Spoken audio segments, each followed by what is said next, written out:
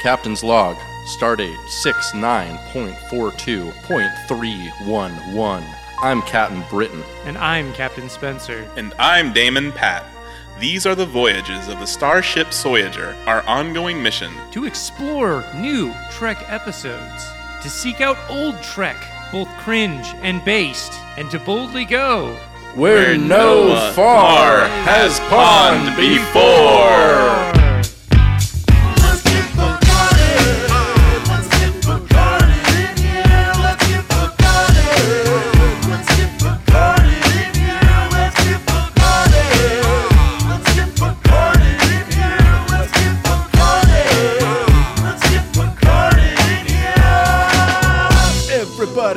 Everyone, Soy Trek, here we come. Welcome to the bridge! This is Soy Trek!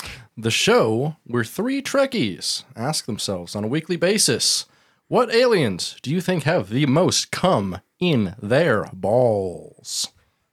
Well, I think we solved that with the search for Spock. Spoiler Yeah, alert. whoa, spoilers. We're getting into I mean, the search for cock and unvaccinated cum. Yes. But, I mean, we'll really get into that. Yeah, we'll get into that. This week, we'll be watching and reviewing Star Trek III, The Search for Spock from 1984. Yeah, but before we get into that, let's check in on what's new in the Star Trek universe. We got Trek news for you. News you can use to wash away your blues. We got Trek news for you. What the fuck you gonna do? What the fuck you gonna do? This week in Trek News, according to an article in Giant Freaking Robot, a TNG fan favorite will be back as a captain, but not of a ship. Oh. A recent teaser trailer for Star Trek Picard Season 3 revealed the return of the original cast along with what their characters are looking like. The one that was perhaps most talked about was Worf, who is slightly redesigned and definitely older, but not to the extent of like a Star Trek Discovery Klingon. Thankfully.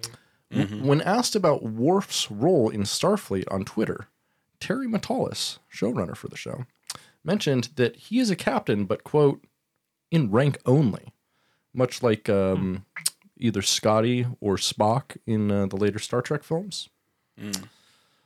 He then expanded and said he's on, quote, another track, one related to the Dominion War. One might wonder if Worf is perhaps the captain of DS9, and that would motherfucking fuck hard. That would be awesome. They could do a lot with that. I would love that. Although we'll A return of DS9 would be lovely. I mean, we all want that, right? But we all do. I mean, they're playing with us, man. We lest we forget the tragedy of Picard season 2. never forget. I have a feeling That was an season 3 is gonna inside be job. Like Bush did Picard season 2. Yeah, I'm pretty sure. That's a good one. Yeah. I mean, I am kind of worried because like all the photos they released, like someone on Twitter called them Star Trek wild hogs because they look like Are they just all wearing leather jackets? they're and shit? all just wearing leather jackets, and it just kind of just seems like 1990s like X-Men movie to me, where like they're all just wearing like leather jackets and they're all badass and. Oh boy! But I also kind of liked the idea of more of a Worf staying in his ambassador position. You know, that he got at the end of DS9 where like, you know, hanging out with like Martok all the time, and I feel like I like that for him. It'd be cool if he got promoted to the mouth to ass sitter position. That didn't work. Okay.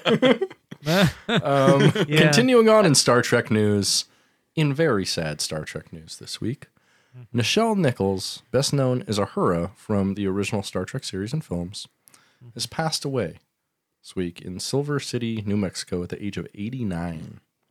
That is really old. There's nothing we can say that would justify her enormous impact on Star Trek, on culture, and on Black Americans in general. Suffice it to say, she was a hero to many, and she will be missed by the entire community.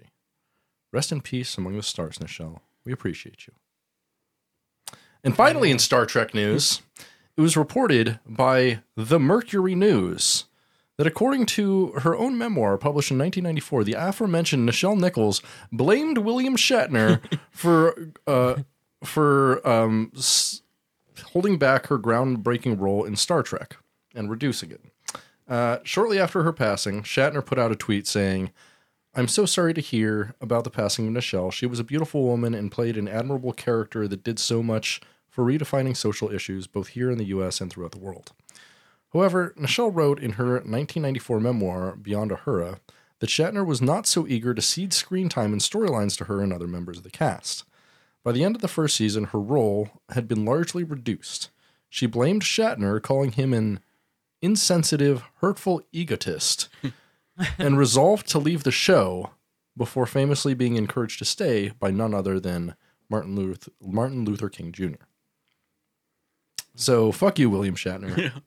Go suck a dick, you fucking asshole. Yeah, he just seemed to be awful to everybody. Yeah, like rotten hell, William Shatner. That's Trek News. Yeah. And she also said her mail was withheld from the staff on the show as well. Yeah, that's right. Yeah. They withheld her mail to make her feel like she wasn't like being well received. And like remove any kind of bargaining power she had to make it seem like she wasn't a well-liked character on the show. When fucking everyone loved her. She was a fucking smoke show. Yeah. Imagine all the weird, like, uncomfortable racist boners she gave a bunch of evil dudes. Oh, totally. Yeah. Definitely. Like, I mean, that changes culture. Like, weird boners change culture, guys. Like, Hashtag pro weird boners. yeah, that's why boners. like I love seeing like hot trans girls in media, because there's gonna be some fucking idiots who like watch and like, damn, that bitch is hot, and then find out they're trans. Like, but I masturbated to that. I can't. Maybe I'm not gay, so maybe trans women are women. And you know, if they come to the right answer, even if it's in the worst way, it's still the right answer, right? I feel like most of those dudes though are just gonna like be pissed on the internet. Like, Most of them are gonna write like a 1-star review and be like, "This isn't representation. This is politics." Mm-hmm. Like, no, that's when they just start complaining about the woke boogeyman. You know? yeah. A lot of those dudes out there. So. my boner's not woke. No. Fucking Sean Hannity says it can't be woke. Boner. Unwoke boner. Hashtag unwoke boners. I was getting like, there always comes a time where I get a bunch of like right-wing Facebook ads at one time. Mm-hmm. And today it was like one of them. Oh, when you open up your phone? When I opened up my phone. And today one of them was like, woke Patty Murray. She won't sign the back the blue. She's a fucking like middle of the road liberal. I know, but it's just so funny. It's just like there's like a whole page that like the woke Patty Murray. The woke Patty Murray. That famous socialist Patty Murray. So that's Trek News. Do you think we should get into what we're watching for the week, my friends? I think we really should. All right, let's do it. So this week we watched Star Trek 3, The Search for Spock. And if you did not like the end of Star Trek 2, there's only one thing I can say to you: the search for Spock. The search for Spock. The search for Spock. The search for Spock. Hell yeah. Hell I want to a the Spock. yes. I want a Spock as well. Don't we all? Yeah. So to before we actually get into the meat of the film and the content of the film, I think we should get give into the meat. All right. Oh, we will. Maybe Bones meat. Maybe Bones bone. We should probably talk about the backstory and like the production history of it a little bit. And to understand this movie fully, I think there's like one very pivotal person we should take a look at, and that's the director, none other than Leonard Nimoy, Mr. Spock himself, the one we're searching for. Mm-hmm. Hell yeah. So after the initial cancellation of Star Trek, the series became a wildly popular cult hit in the following years due to its very popular reruns. Realizing the revenue potential of this, Paramount capitalized on the series by producing tons of highly successful merchandise revolving around the show. And of course, the greatest sales came from the likeness of the most popular characters, the most popular being none other than Spock, Leonard Nimoy himself. Of course. Is that where they got that when they released the Spock helmet? Yeah, Spock helmet. Oh, yeah, that dude. is exactly what. That's yeah. like my dream, man. My dream is finding one of those. I go to a lot of thrift stores. I go to I've been going to the flea markets around here in California, and like my dream is to find a Spock helmet. Like, Yeah. I don't think there's anything on this earth I want more. Yeah. That would be a fun thing to make, just like smaller Spock helmets that fit on your penis. That would rule. That would rule. I would never wear a condom again. I mean, I don't, but I would still never wear a condom again. You could sell them as condoms, but like does not prevent disease or pregnancy. Yeah. Also, may be uncomfortable.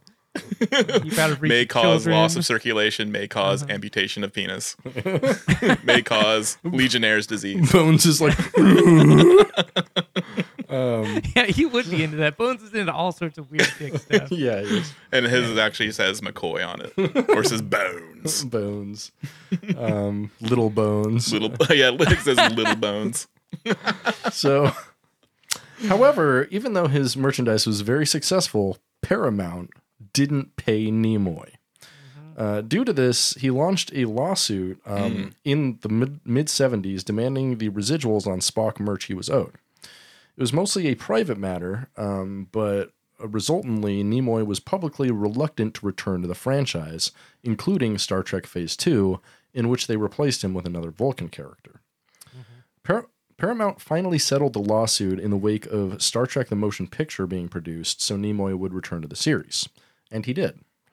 Because of this, Harv Bennett, executive producer of Star Trek II, The Wrath of Khan, believed Nimoy didn't want to be a part of the franchise, and so this partly motivated Bennett, as well as the rest of the Khan creative team, to choose to kill Spock at the end of the movie.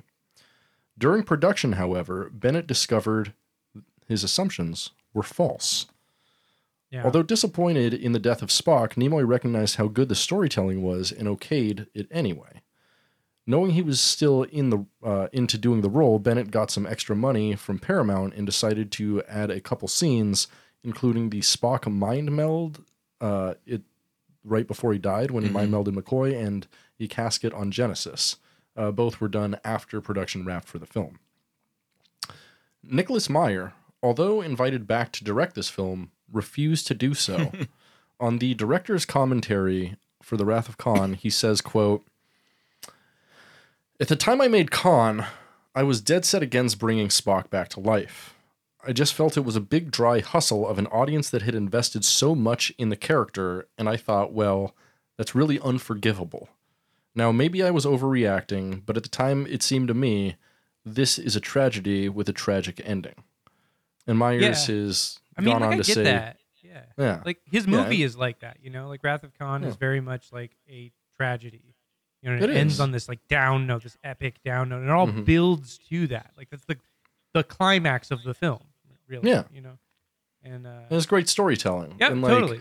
Reversing that decision doesn't seem like a good storytelling device. Like in the end, bringing Spock back wasn't a bad idea, but like I don't know, they shouldn't have killed Spock in the first place. Maybe. Maybe. I don't know. Yeah. I think in context it works with the two films back to back. It works. It does. They're different things. It's fine. You know? They're different things. Yeah. But so this provided an opportunity for Nimoy. He'd long wanted to try his hand at filmmaking, and so asked the studio if he could have the director position. After convincing Michael Eisner, then head of Paramount and later head of Disney, that he was still enthusiastic about playing Spock, he was given the job. The film was given the green light the day after The Wrath of Khan opened. Yeah, Harv Bennett, really Harv Bennett, who wrote the story and a few treatments of the original Wrath of Khan and was the executive producer, wrote the script for this film. The first script called for the villains to be Romulans, who had set up mining operations on Genesis and were being killed off by a beast that would be revealed to be a rapidly aging Spock. Although the script was leaked and fans disliked a lot of the things, so Bennett rewrote a whole lot of it. The decision was made to rewrite the antagonists as Klingons, and this is the point in the franchise when Klingons are given a much more structured, honor-based society steeped heavily in Bushido and samurai culture. This is also the film that would see the Klingon language fully developed in its production. James Doohan wrote a few lines of Klingon we hear in the motion picture, But before that, Klingon's never spoken at all. It's mentioned briefly, though. But they decided to bring in a linguist named Mark Okrand to create the language. He had initially been brought into Star Trek productions for the previous film, Wrath of Khan, when he helped to flesh out the Vulcan language for the scenes on Vulcan and between Saavik and Spock. Yeah. And didn't he rewrote or he reworked how the language worked like on set because it was when the actors got the lines wrong because it was easier to restructure the language than it was to like get the actors to say it right. Yeah, for the most part. Or it sounded better. So he was like, we'll just do it. We'll go for that. But I think it's cool that the language kind of like evolved out of that. That's kind of fun. Yeah. Pretty rad. As far as other production notes here, Industrial Light and Magic returned to do effects. And they once again reused a lot of things from the previous two films. Yeah. Right. And, apparently, like they got in on the development of the film a lot earlier this time than they did with Wrath of Khan, which apparently led to like them having a bigger influence in terms of the overall film. Yeah, because Nicholas Meyer infamously planned out all of the effects beforehand and gave them to Industrial Light and Magic to do, and so they were like on a time budget and like pretty strictly knew what they had to do. And on this one, they just brought them in at the beginning, and they're like, "Oh, well, what effects do you want to do?" And they gave them like a script. They were like, "Here's our working script. Like, what do you think?" Yeah. Yeah, a lot of the spaceships look amazing. They do. Like the effects in this movie look fucking great. I think they look awesome. Great, but honestly, of the first three films, they're the worst. Yeah. They're easily the worst effects of the first three films, I'd say. And they're the most sparse too. I mean, there's no like checking out the new Enterprise scene because the Enterprise is all fucked up. Yeah, the space battle when like the bird of prey is getting shot, and it's jerking around. Yeah. Like the space and then dock when on the Enterprise is destroyed, but that looks like dog shit for the most part. The space dock on Earth though looks fucking sick. That model was like 6 feet tall, apparently. Yeah, but that was the same model as the last film. So, like, no, they created a new one for this film. The Earth space dock. Yeah, they did. Oh, did they? Yeah. Because it's like the same design as the old one. It is the same design, but they built a new gigantic bigger model one for it. Okay. Because it looks like the same. Like it. I mean, yeah, the I old was like one looks not sure if it was the same or better. not, but like apparently they did. They built like a whole new model for it, and then the scene Why? where like The old one looked amazing. Like this one doesn't look as good. I think it looks better. I think it looks great. I don't think so. Well, they didn't have too much of the insides either, did they? But they have the part where they're like entering the space dock, right? So that space dock model was apparently like it was like 15 feet across or some shit. It was really, really big, and like they had to like keep the lights at a certain like brightness in order to prevent like the model from melting. It's like a whole dude. The Wikipedia page for this like goes so deep into like how the effects were done. It's like it's insane. It got so dense that I literally fell asleep reading it last night and like woke up an hour later and was like, the fuck. This is so dense about these models and the fucking lights and the temperature and shit. All the lights in the model. So apparently in the like space dock not the space dock, the actual like the big like outside shot. So that thing didn't have a bunch of individual lights because it would have taken them forever to like plug in like 15,000 little lights. So it has like it's built out of plexiglass, right? So they can just light the inside of it. But the inner model is not like that. It actually does have a bunch of like little tiny lights wired into it, so it was a lot more complicated. But it's interesting. So on the original space dock, the way they made the light effect is they actually just sprayed the entire thing with paint and then scratched off little windows. They painted it with white first, and then they painted it over with silver and scratched it off, and so the little windows are white. Oh, that's really smart. But it looks amazing. Like it does. I think it looks better in this one. I don't know. I like this one. I think it's fun. I mean, it's fine. It's just like the effects in here, just like the effects on the first two, I watch them and I'm like, this looks great. And this one, I'm like, this looks fine. I mean, there's no points where I'm like, I mean, I guess like the Klingon Bird of Prey, but I'm pretty sure that's the same model as the first two films. Yeah, it definitely felt more like an episode than a movie. The Bird of Prey is a new one, though that model, that Bird of Prey model, doesn't look as. I mean, it looks the same, or it doesn't like. Well, there was more details when the close-ups. You could see like it was a different model with like. Yeah. I mean, more detail than the first one because, like, I'm at least sure. like the top shot in the first film is insanely detailed. So so the Bird of Prey. So apparently, like this design is new, and apparently they came up with the design because Leonard Nimoy was like doing like a bird pose, and he was like, I want it to look like this, and he's like doing this, and apparently he came up with the idea for it, and they modeled it after like bodybuilders like lifting things, and so it was supposed like that. Yeah, it was supposed to be like it was supposed to look like that. Apparently, Yeah, that so was stanced up. So I'm gonna say they should have just reused stuff from the first two films, because like when they reuse the stuff from the first film and the second film, it looks amazing. Like I don't know. I really like the effects. But they were pretty. It was pretty. I mean, I think they got all they could from. Well, and also they reused the Klingon bird of prey from the first two films all the way up through like the mid '90s. Yeah. Yep. For different Star Trek shit. So like, I mean, the models are obviously still great, and I don't know if they reused like. I mean, they reused the space dock. So no, so from this one, they reused a ton of those models. So the model for the USS Grissom and the model for the Excelsior. I hate that model. I hate the Grissom. Were both reused for many Excelsior's episodes of TNG and DS9. So they were used a bunch. Actually, were they ever used for films again, or just... films? I don't know, but yeah, they were reused in the shows for sure. Yeah. But yeah, the model work in this film in particular really got a lot of reuse later on in the series. The effects were actually critically very divisive. Yeah. A lot of people were like, "Oh, they're good." A lot of people were like, "Oh, they're bad." Universally, though, it was regarded as not as good as the first two. I think that's super interesting because, like, in watching these, like, we watched them like one after another. Like, I'll be honest, like, this one is, I like the effects in this one much more than Wrath of Khan. I think they look way better. I really like the look of this movie. Highly disagree. And they're definitely like the effects on the first one are easily the best, probably of the first 6 Trek films. Yeah, the first one is amazing. The first one does look really good. The first one is just fantastic. They took their fucking time. It looks so good. Yeah, and the butthole V'ger. Oh, we love the butthole. Yeah, looked awesome. I was like, how did they do that? Awesome, yeah. James Horner was brought back to do music. Oh yeah, which it's a good score. I mean, it's not as good as Khan in my opinion. Not as good as the motion picture in my opinion, but it fits. It fits well. There's some good themes here and there for sure. Yeah, he expands upon Spock's theme a lot, and he does some silly stuff with Spock's theme. Like one time when they mention Spock, it goes. And just does like a pan flute comes out of nowhere. Like what? Yeah, it's so romantic. It's like, well, that's the thing. It's like this movie is like Kirk being in love with Spock, and they do like a love theme for Spock. It's fun. Yeah. Alrighty, so let's dive right into the meat. Search for Spock, released on June 21st, 1984. Was in production for 2 years. Written by Harve Bennett. Was also the producer of the film, executive producer of the former film.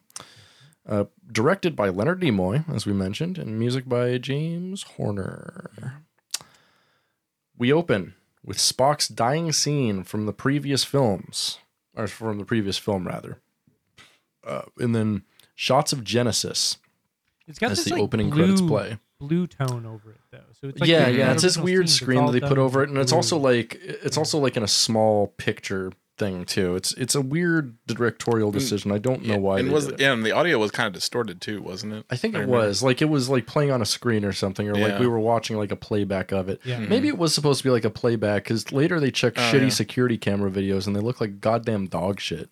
Yeah, which is surprising. Yeah, maybe it's something like that. We can fly through space but we still use fucking Betamax fucking security cameras. My favorite part about that scene in particular is like Kirk's in that room and you can hear the like tapes rewinding. Yeah, and it's amazing. So loud, it's so and good. it's like, why would they have tapes? Like, what are you doing? Well, it's funny they don't know any better. This is '84, man. Yeah, they're just taking what they knew. Groundbreaking technology. But it is funny they can conceive of these interstellar spaceships, but like improving audio and video technology. They can't like, think. Here's how the trans warp drive works, but what'd you say? A digital versatile disc? Yeah, that doesn't make any sense.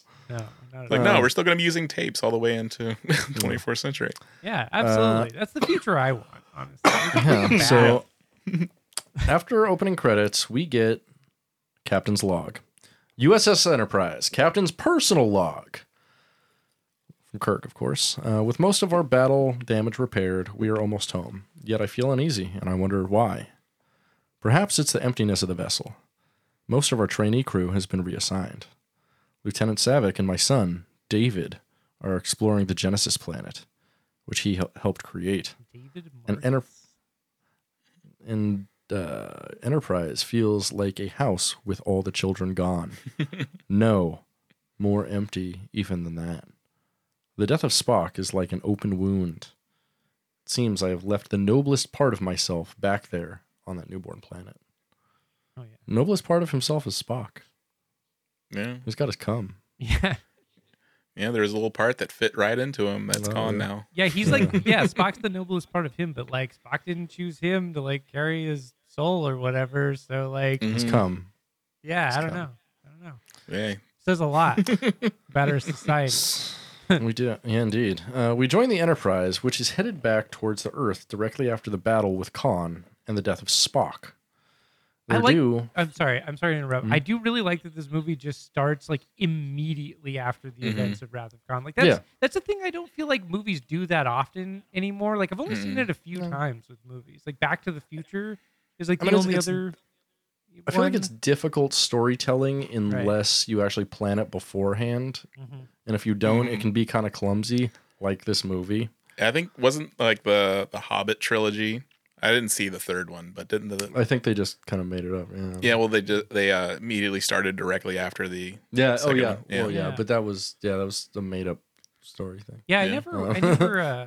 I never watched the third Hobbit movie either. It sucks. Me either. Don't Yeah, bother. After the second one, I was just like, I'm exhausted by this. I don't need to watch. Plus, another it's one. funny that they were trying to turn the Hobbit into like a Lord of the Rings style epic, and it's just like didn't work. It's like, dude, it's like a goofy kids book. Like, you should just make a goofy movie, you know? Yeah, like the literally dwarves make a bumble goofy around movie. and get their asses kicked. Yeah, Yeah, the Goofy movie, but with hobbits. exactly. Like, I mean, I'm Tom Bombadil. exactly. Yeah. Yeah, There needs to be, they're making this Lord of the Rings show on Amazon. They should make a Tom Bombadil show. Like, that's They what should. people want. The one guy that smokes weed. Yeah, dude. Hell yeah. Smokes weed and is like a weird forest pervert. You know? One of us. Has us. either cum or bird shit in his face or his hair. Oh, all that's the time, yeah, hell yeah. It's urine. He does urine therapy. Yeah, what yeah. was that in his face? Was UT. it bird shit? It was UT, urine therapy. Dried urine. It's all Oh, salty. was It? it? Looks like Ugh. salt. Yeah. It dries. It looks So, like sauce. We're getting The Enterprise is due for some essential repairs on their ship, which was badly damaged in the battle against Khan. 2 hours away from Earth's space dock, Captain Kirk asked Chekhov to take over Spock's old post, the science station, otherwise known as looking at scanners, for the pre-approach scan. He gives him a look too. He's like, everybody's so bummed out about Spock being dead, and you can tell the ship is damaged because there's that big black mark on the wall behind them. Yeah, that's great. It's like, something just blew up right there.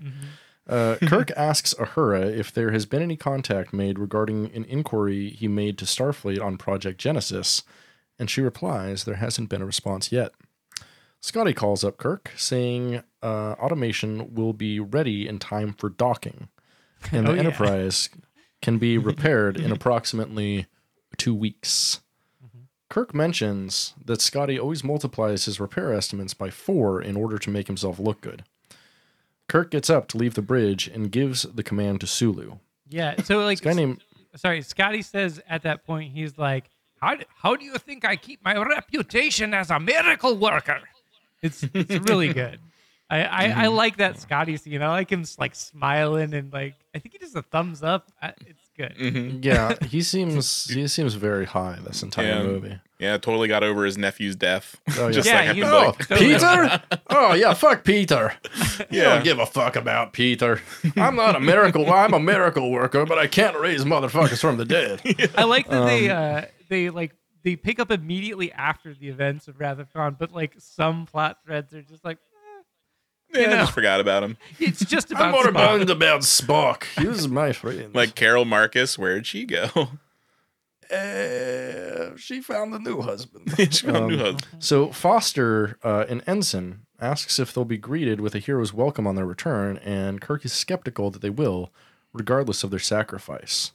And Pat very maybe racistly pointed out that this guy was in an episode of Fresh Prince of Bel-Air. But he was only on one episode. And I'm like, yeah, are you sure you didn't just get lucky with that? No, I remembered his face. Sure. Okay. Sure. Then Kirk cries in a turbo lift about Spock for like a second. Mm-hmm. Oh, yeah. He kind of has like the moment where he just kind of like breaks down. He's like, elsewhere in space, we have a civilian, probably Federation freighter. And there's like a captain there, but also a Klingon woman giving him directions on the freighter. Not very suddenly out of nowhere. Not very pronounced forehead ridges on the Klingon woman. No, at first I wasn't aware she was a Klingon until I remembered the whole thing. So yeah. Well, was there any other? I mean, there was female Klingons. Before this, I don't know. I don't think there was. Yeah, because I'm wondering if like they were just like, oh, well, maybe the women have like less pronounced. That might make sense because this was a slight redesign from the previous movie as well. They keep redesigning the Klingons. She could be half Klingon. Oh, she could be. Yeah. Like B'Elanna Torres got the less pronounced forehead ridges. Half Klingon. True. And Kalar. Dude. Oh yeah. Fucking Worf's dead wife. Mm-hmm. Susie Plankton. Yeah, we'd love a dead wife.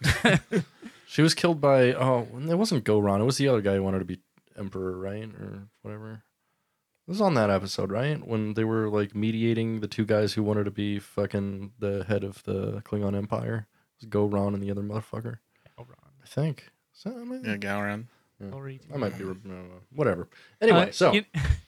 You know that in the future, in the 24th century, you know that there's motherfucking like humans that have like a fetish for like coming on the Klingon forehead ridges. Like that's a thing. Like it's definitely a thing. That's the name of the site. Like, come on my ridges. Ridgecum.xxx. Just ridges. I'm gonna search if that exists. They're pretty good. You know, I feel that's like $1 million idea. Like that's like $1 million gold pressed platinum idea. Yeah, there you go. I feel like this would be started into production for sure. The day after Wrath of Khan. Yeah. So on the battle cruiser, we've got this female Klingon, Valkyris, who is giving orders to this human guy, and suddenly out of nowhere, fucking a Klingon battle cruiser just appears. Comes out of what do you call it? Cloak. There you go. Mm-hmm. What's the bird of prey? It's Klingon bird of prey. Yeah, Klingon bird of prey comes out of cloak, and we can see briefly on the screen that the data that Valkyris is looking at has to do with Project Genesis, the terraforming project weapon turned weapon used in the previous film.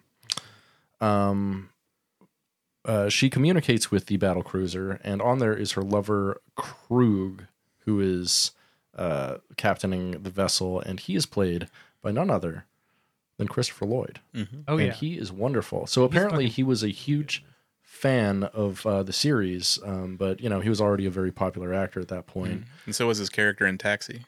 Mm-hmm. And initially they were very hesitant to cast him because this is pre Back to the Future, before he was super well known. He was just well known for Taxi. Also, Leonard Nimoy really wanted to cast Edward James Olmos, and yes, he did. The studio really wanted Christopher Lloyd, and so like they were trying to the studio was like really pushing hard for Lloyd, and he eventually cast Lloyd specifically because he felt like he was more physically imposing in the role. What's his face? The Bennett, the producer, actually didn't want to cast Edward James Olmos because he was too short and not very physically imposing. And Nimoy's like, no, we can put him on platform shoes and shit. Plus, Christopher Lloyd was also released in 1984. He was in Buckaroo Banzai Across the Eighth Dimension. Oh, I didn't know. Oh, that's a great film. I mean, it's not. It's a confusing film, but it's fun. Love it. But it's fun, but it's like, what? He was John Big Booty. Yeah. Awesome. So imagine though an Edward James Olmos fucking Cruz would be sick. Like fucking Adama could be as Cruz. That would have been tight. Like Lloyd is awesome though. I'm not saying. Yeah, but that's the thing is Lloyd kills this role. Yeah. I love him as the role. I think he definitely helped flesh out how Klingons behave. Definitely. because he's like a little less. I mean, he's still very warlike in here, but he's not just like wanton bloodlust. He actually has like reasons for what he's doing, unlike the Klingons we really see before. So, Valkyris transmits the data over to Krug and admits to having seen the data. And Krug, valuing secrecy over his relationships, subtly tells Valkyris that she must die to protect this information. And then we go. One of us must be in the wreckage, brother. Yeah, does one of those, and she accepts her fate. And like the human captain is like, "Hey, when are we getting paid?" And she's like, "Oh, you'll get your reward very soon." And then the fucking Klingon bird of prey just blasts it out of the fucking sky, space, whatever. When he, like, and the entire crew, and just kills everybody. Yeah, and then he like pets his weird little space dog thing. His dog rules. His dog is Targ. the Targ. It's disgusting. Yeah. It looks like a dog that just got set on fire that was made of plastic or something. Yeah, it's like they set a dog on fire, then just like covered it in Vaseline. It's the wettest animal I think I've ever seen. It is so moist. But he has such affection for it. He does. He's like, "I love you, moist boy." We'll get to it, but Come I definitely here felt emotions. Yeah, get some of your moisture on me, boy. Yeah. So he be the wettest dog I've ever seen. So I like that you're doing a pirate voice. Yeah.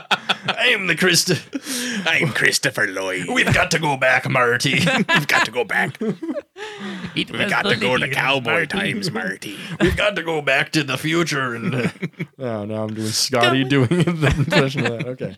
I'm going too far here. Oh, it's too much. So Enterprise now reaches Earth space dock and observes the USS Excelsior, part of the Federation's Great Experiment, which is what I did with boys in college. But it's their project at an attempt to create trans warp drive, which is a theoretical warp drive that breaks conventional rules of matter and antimatter drives. Yeah, and it's also a blog written by one of our fans, Anna Hudak, concerning gender issues in sci-fi and fantasy. Cool.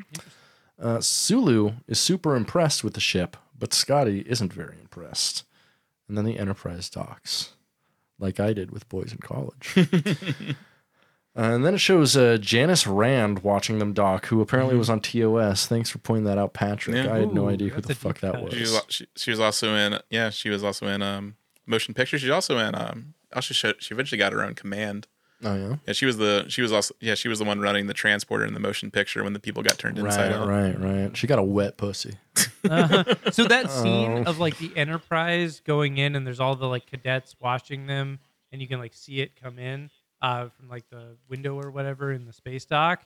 That scene is just like very burned into my brain as like a kid watching that. Like, whoa, so many scenes. Okay, I do have you a wet pussy. I gotta come clean. I gotta disclose some things. Okay, You gotta come clean. So you're talking unvaccinated cum. Oh no. Come Clean is Puddle of Mud's debut album with she fucking. Oh, yeah. But if you're gonna come clean, to be clean, it has to be unvaccinated cum. Oh right. What Bones wants, right? Yes. He wants to have. Yes. He can't be vaccinated. Of course.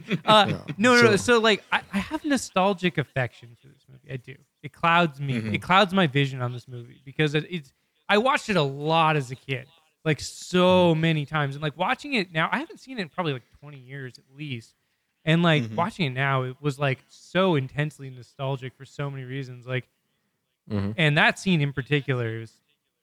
It's really one, and apparently, like there was a lot of work put into that scene from a special effects perspective. Really? They were using. It didn't look amazing. I know, which is just funny. But hey, it was 1984. It was fine. It was a different time. But no, there was amazing scenes in fucking Star Trek: The Motion Picture, like amazing. Right. But like what they were doing, that was 5 years prior. What they were doing with the blue screen stuff was still relatively early at the time. So they were using blue screen. They're also using. That makes sense. Okay, so they were actually using some computerized stuff in this. Yes, and so they were also using motion tracking, which. What's his name? Zemeckis used in Back to the Future the next year.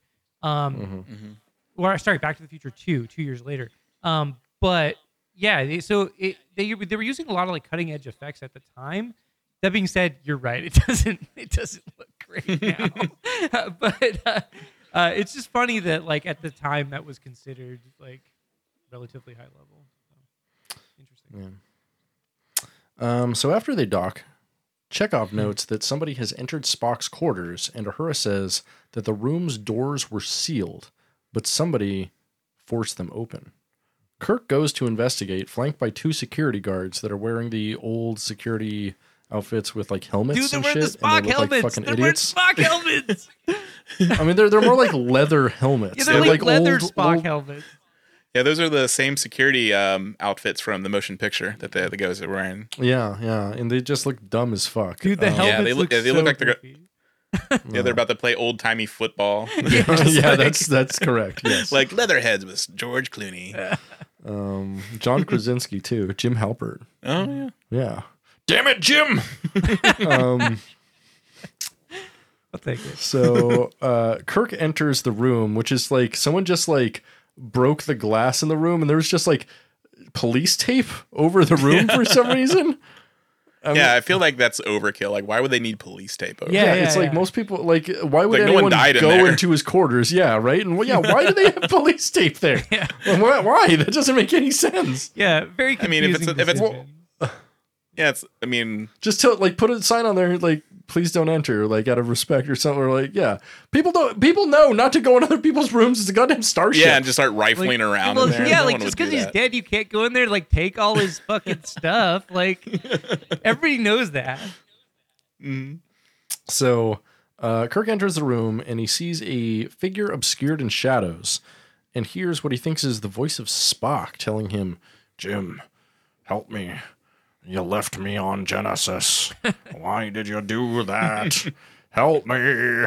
And Kirk grabs the shadowy figure and turns it around to be none other than Bones McCoy. Oh yeah. And then he's like saying some shit about Mount Sayala on Vulcan before saying, "Remember," and then passing out. He's sundowning, unfortunately.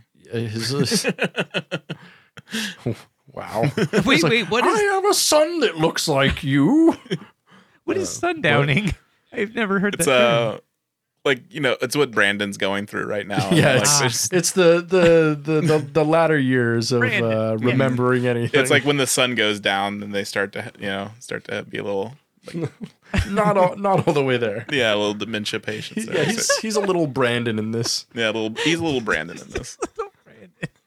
Star Trek: The Search for Brandon. Exactly. So Kirk calls medical to take the passed out bones away. Next, we go to Fleet Admiral Morrow, and they're all hanging out, I think, in like one of the torpedo bays or something. He's the commander of Starfleet, and he enters the Enterprise and says thanks for handling the con situation so well, and that all the crew are going to be given the highest commendation possible, and better than that, bonus shore leave. It's kind of funny. Did he handle the con situation so well? Because the con situation was entirely his fault for neglect. Yes. So he created the situation. Yeah, correct. And then lots of people died. Right. And as a result, then they created a new planet that's like a big political bullshit thing, which he says in just like 2 seconds. But so handing out accommodation seems kind of... it's a little strange. Yeah. Also, this scene is like so, failing upward. This scene is like so unprofessional. Like he's like giving people new assignments like in front of other people, and they're like kind of like arguing back a little bit. Oh, speaking of which, he's giving everyone bonus shore leave except for Scotty. Yeah. Who has been promoted to the rank of captain and will serve as chief engineer of the Excelsior. So no command of a ship, but you're still the chief engineer, but just of a ship you don't want to be on. The captain engineer. Yeah. Captain engineer. Yeah, he calls him like commander of engineering or something. It's weird. It's like he doesn't call him chief engineer. I forget what it was, but it's odd. So Morrow tells him that the Enterprise... Oh, sorry. Although Scotty appreciates this, he says he'd rather remain on the Enterprise for its refit. Morrow tells him the Enterprise isn't going to be refitted, but instead it's going to be fucking decommissioned. Kirk protests this decision, like right there in front of everybody, but Morrow tells him the ship is 20 years old and due to be retired. Kirk expresses his hope to fly the Enterprise back to Genesis, but Morrow tells him it is out of the question as Genesis, in Kirk's absence, has become a galactic controversy, which I don't really know what that meant in his absence. Like, how long did it take him to get back and shit? Yeah. It's like they're not very unclear on the passage of time. Like, was it 2 weeks? Mm-hmm. Was it 5 years? Right. Who knows? So he forbids the crew to discuss Genesis and leaves it at that. He says, like, as far as we're concerned, you can't discuss this, and it's a forbidden planet. So back with the Klingons. Entirely. Mm-hmm. Back with the Klingons on their bird of prey, Krug and his right-hand men, Maltz and Torn, are poring over the data on Project Genesis. They use the Project Genesis video from Wrath of Khan, but this time it has Kirk narrating instead of his former booty call. So they get a lot of mileage out of that footage. They show a clip of it earlier with the when the when the Klingon woman is on the ship, and then they show the full clip here again, which is great. I love seeing him get mileage out of it. You know? And once again, this was the very first fully computer generated thing put on film on a major release film back in '82 for Wrath of Khan, and it looks still pretty good for what it is. Yeah, I mean, it probably cost $1 billion. Yeah. Like now, anyone can do it on their phone. Yeah. So the Klingons are impressed with the technology, but Krug hates the idea of the Federation creating their own planets. He decides to travel to Genesis to collect as much information as possible on the project. I mean, he's not wrong. I mean, what does the Federation do? They start making, the Scottish planets, the Irish planets. The worst. Can't have that. So that's what happens. I mean, the man was correct. Mm-hmm. Krug did nothing wrong. Krug, like Khan, sees the Genesis project more as an incredibly powerful weapon than a means of creating life. He tells Korg, it says Borg here. Who's it supposed to be? Oh, he tells Torg. Yeah. Torg is one of his dudes. Okay, yeah. The other time it fucking autocorrected it to Torn, so I'm all fucked up here. Natalie there's Torg and Maltz. Yeah, Torg and Maltz. Yeah. And Maltz is played by John Larroquette from Night Court fame. We love that. We do. So he tells... Yeah. He tells Torg they will seize the secret of the weapon to preserve the Klingon race. They're speaking English here, which I don't really understand because in the first scene they were speaking entirely Klingon. And this happens throughout the film. They just go back and forth between...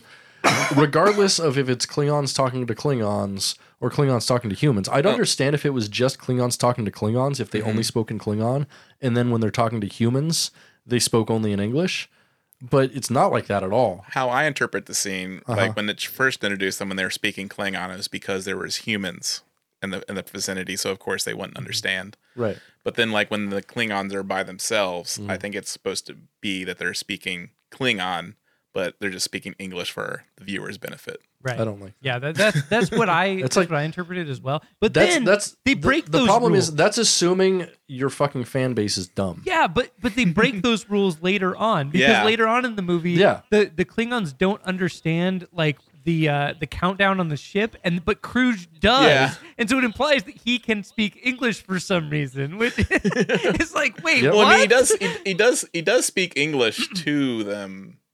But is that the universal translator? Is he speaking Klingon we don't or English? know. That's the problem. Is there's no rules here. Like if there was rules at all and they weren't completely inconsistent about it, I'd be fine with it. But they're completely inconsistent about it. Because there is a scene where they are speaking English by themselves, just Klingons, and then yell something in Klingon. Exactly, and that doesn't make any sense. Right. Yeah, like just give us some damn rules, won't you? Exactly. I was very confused. Indeed. So now we're back on another Starfleet vessel, the USS Grissom, which I autocorrected to USS Jism. You just type that word so much. Yeah, it was a suggested word. I'm like, well, yeah, of course. So like typing Jason, you mean Jism? Right. Well, you say, that's what I call him. Yeah, that's what I call him. Jism. So the USS Grissom is named after an astronaut that died in the first Apollo 1. It was like a test launch or something. God, Jism is a really unfortunate name. It is. Mm. Yeah, he was killed with 2 other people. Yeah, but they only named it after him. Yeah, he was the coolest one. They all missed him the most. He was the one who got the most. He had the coolest name. The other 2 were nerds. So we're not going to name this shit after nerd. Yeah, fuck that. So we're on the USS Jism, where Captain J.T. Esteban is signing something while giving orders. I hate this. We're still fucking signing things. We're still every single movie it has a captain signing something, and this will never stop bothering me. It's because the captain, he needs to approve all the things that happen on the ship. Exactly. He doesn't have to do it with a signature. A signature in the future is the thing that makes least sense to confirm your identity. I mean, they're still like working off of 1984 technology, so they don't. That's the problem. They don't. There's no thumbprints. That's the thing. And you were talking about this. It's funny how like they can like foresee like a future with like trans warp drive, but like fucking like. TV suck. We're going to need signatures in fucking 300 years from now. Why would you need signatures 300 years from now?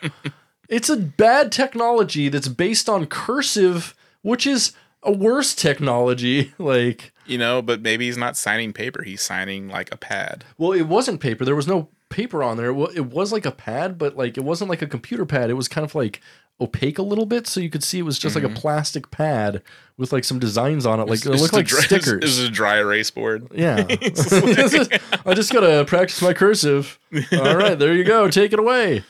Or maybe maybe he's just coloring. Maybe it's not even signing something. It's not an official thing. That's a good point. Yeah, he could just be doing an adult coloring book. Yeah, you're right. He's like, this calms me down. I have anxiety. Yeah.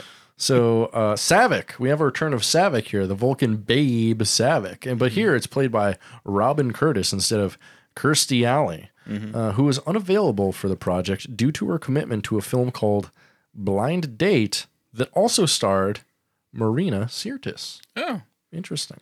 I also heard that like because her contract for Wrath of Khan didn't stipulate anything about sequels, she was able to negotiate a new contract. So when they tried to hire her for this film, she asked for too much money, and they were like, "Nah." Bummer. Yeah. Get this other broad. So also with her is Kirk's son David, played by the same guy we saw in the last film, Mr. Twinkie Twink Twink Twink. Yep. So they're at the Genesis planet, in the Jism, scanning the surface.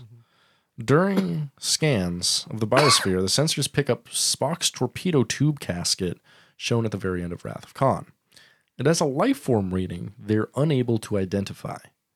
David and Saavik try to convince Captain Esteban to allow them to beam the life form aboard, but he won't let them, saying that regulations won't let them beam anything aboard until the risk of containment or contamination is contained.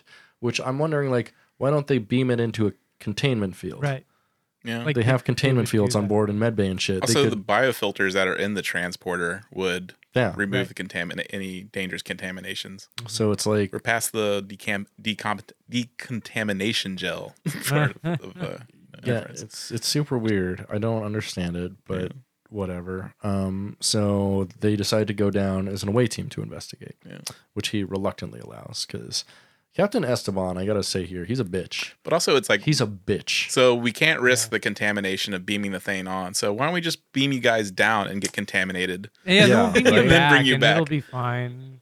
It'll be fine. So Captain JT Esteban is a bitch. I think we can all agree on that. He sucks, man. He's just that guy's like, terrible. Ooh, I don't wanna hate him. So loser. Now we're back on Earth at Kirk's apartment with him, Sulu, Chekhov, and Uhura, and their fits are fire. Dude, they all look insane. Kirk is wearing like the most 80s tracksuit I've ever seen. It's I want that wild. tracksuit. He's got like it's this pretty collar situation, and there's like a zip. It's intense. It's a lot. there's a lot. Uhura's necklace is pretty awesome. Yeah. It's like giant gold thing that takes up her entire chest. Some disco shit. So rules. they're drinking alcohol. Kirk is doing shots, and they're doing a toast to absent friends.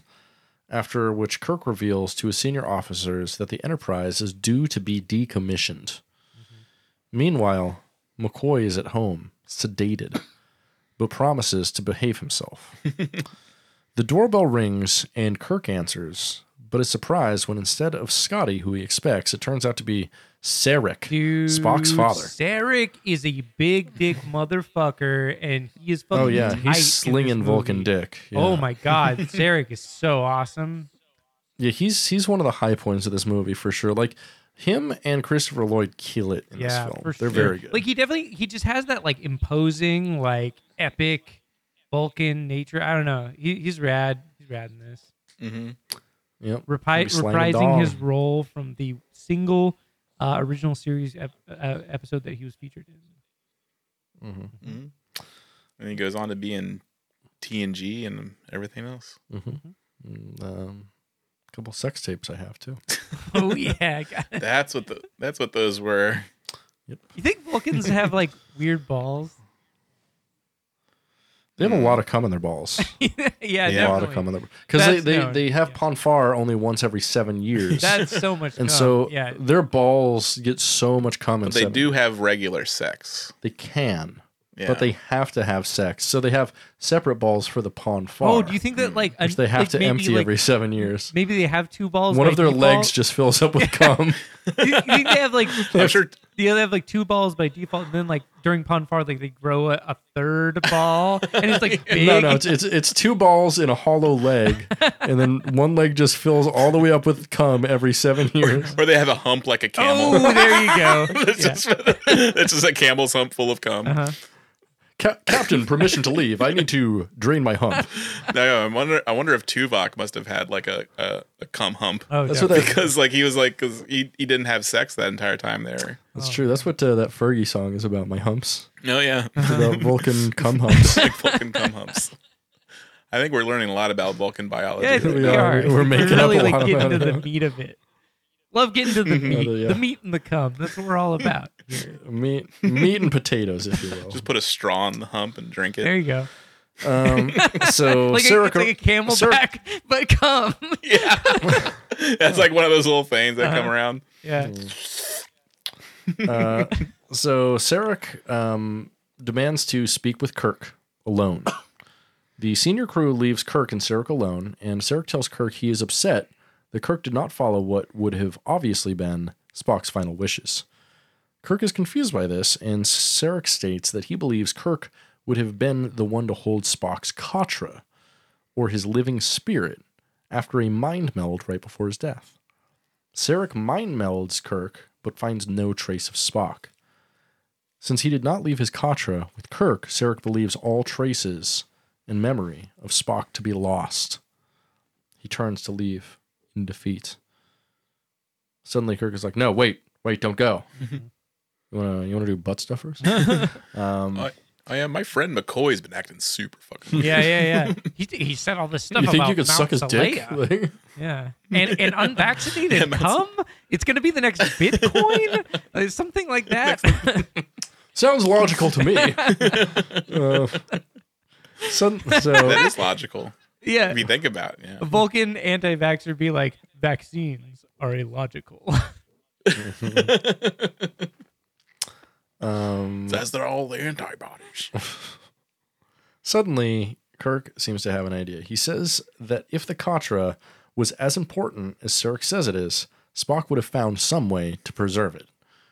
I like the idea together- of like Sarek and Bones like being that kind of weird together. Like Sarek's like, it is logical to assume that Vulcan is flat. Yeah.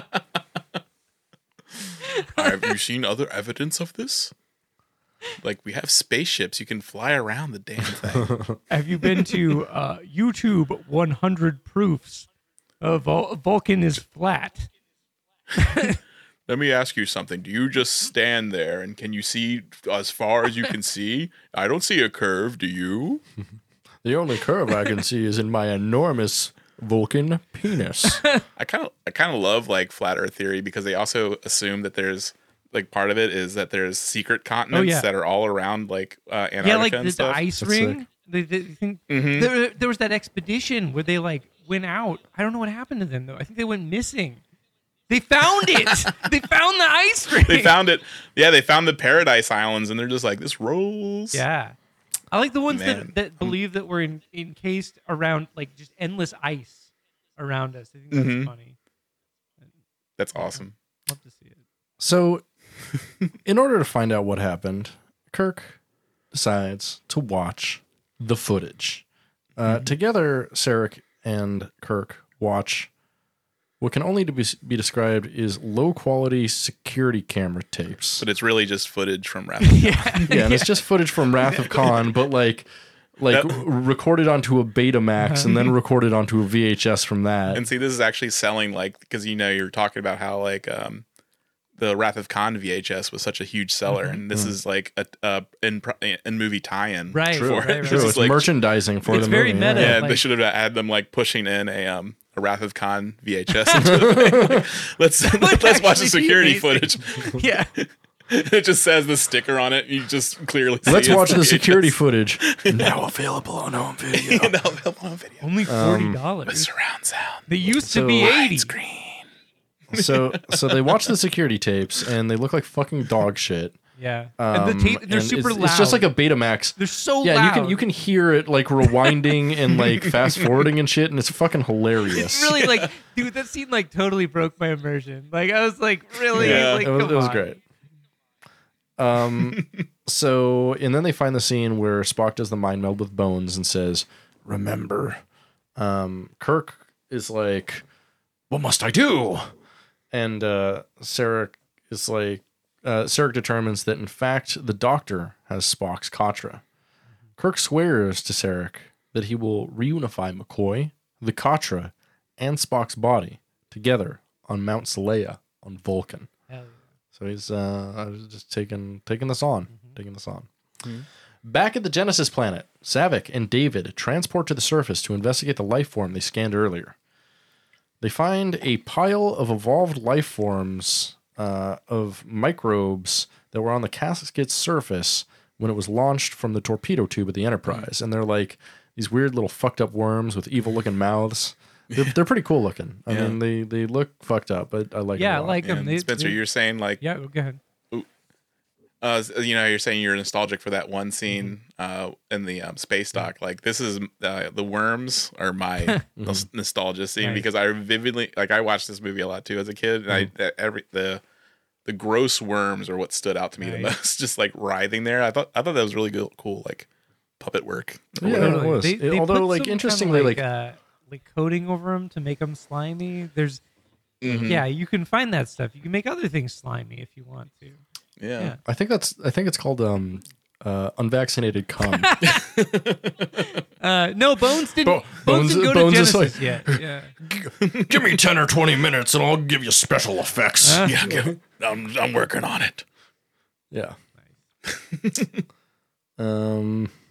So they open the casket and find Spock's body to be missing entirely, not unlike a little someone we know called Jesus Christ, everybody. Like Jesus Christ.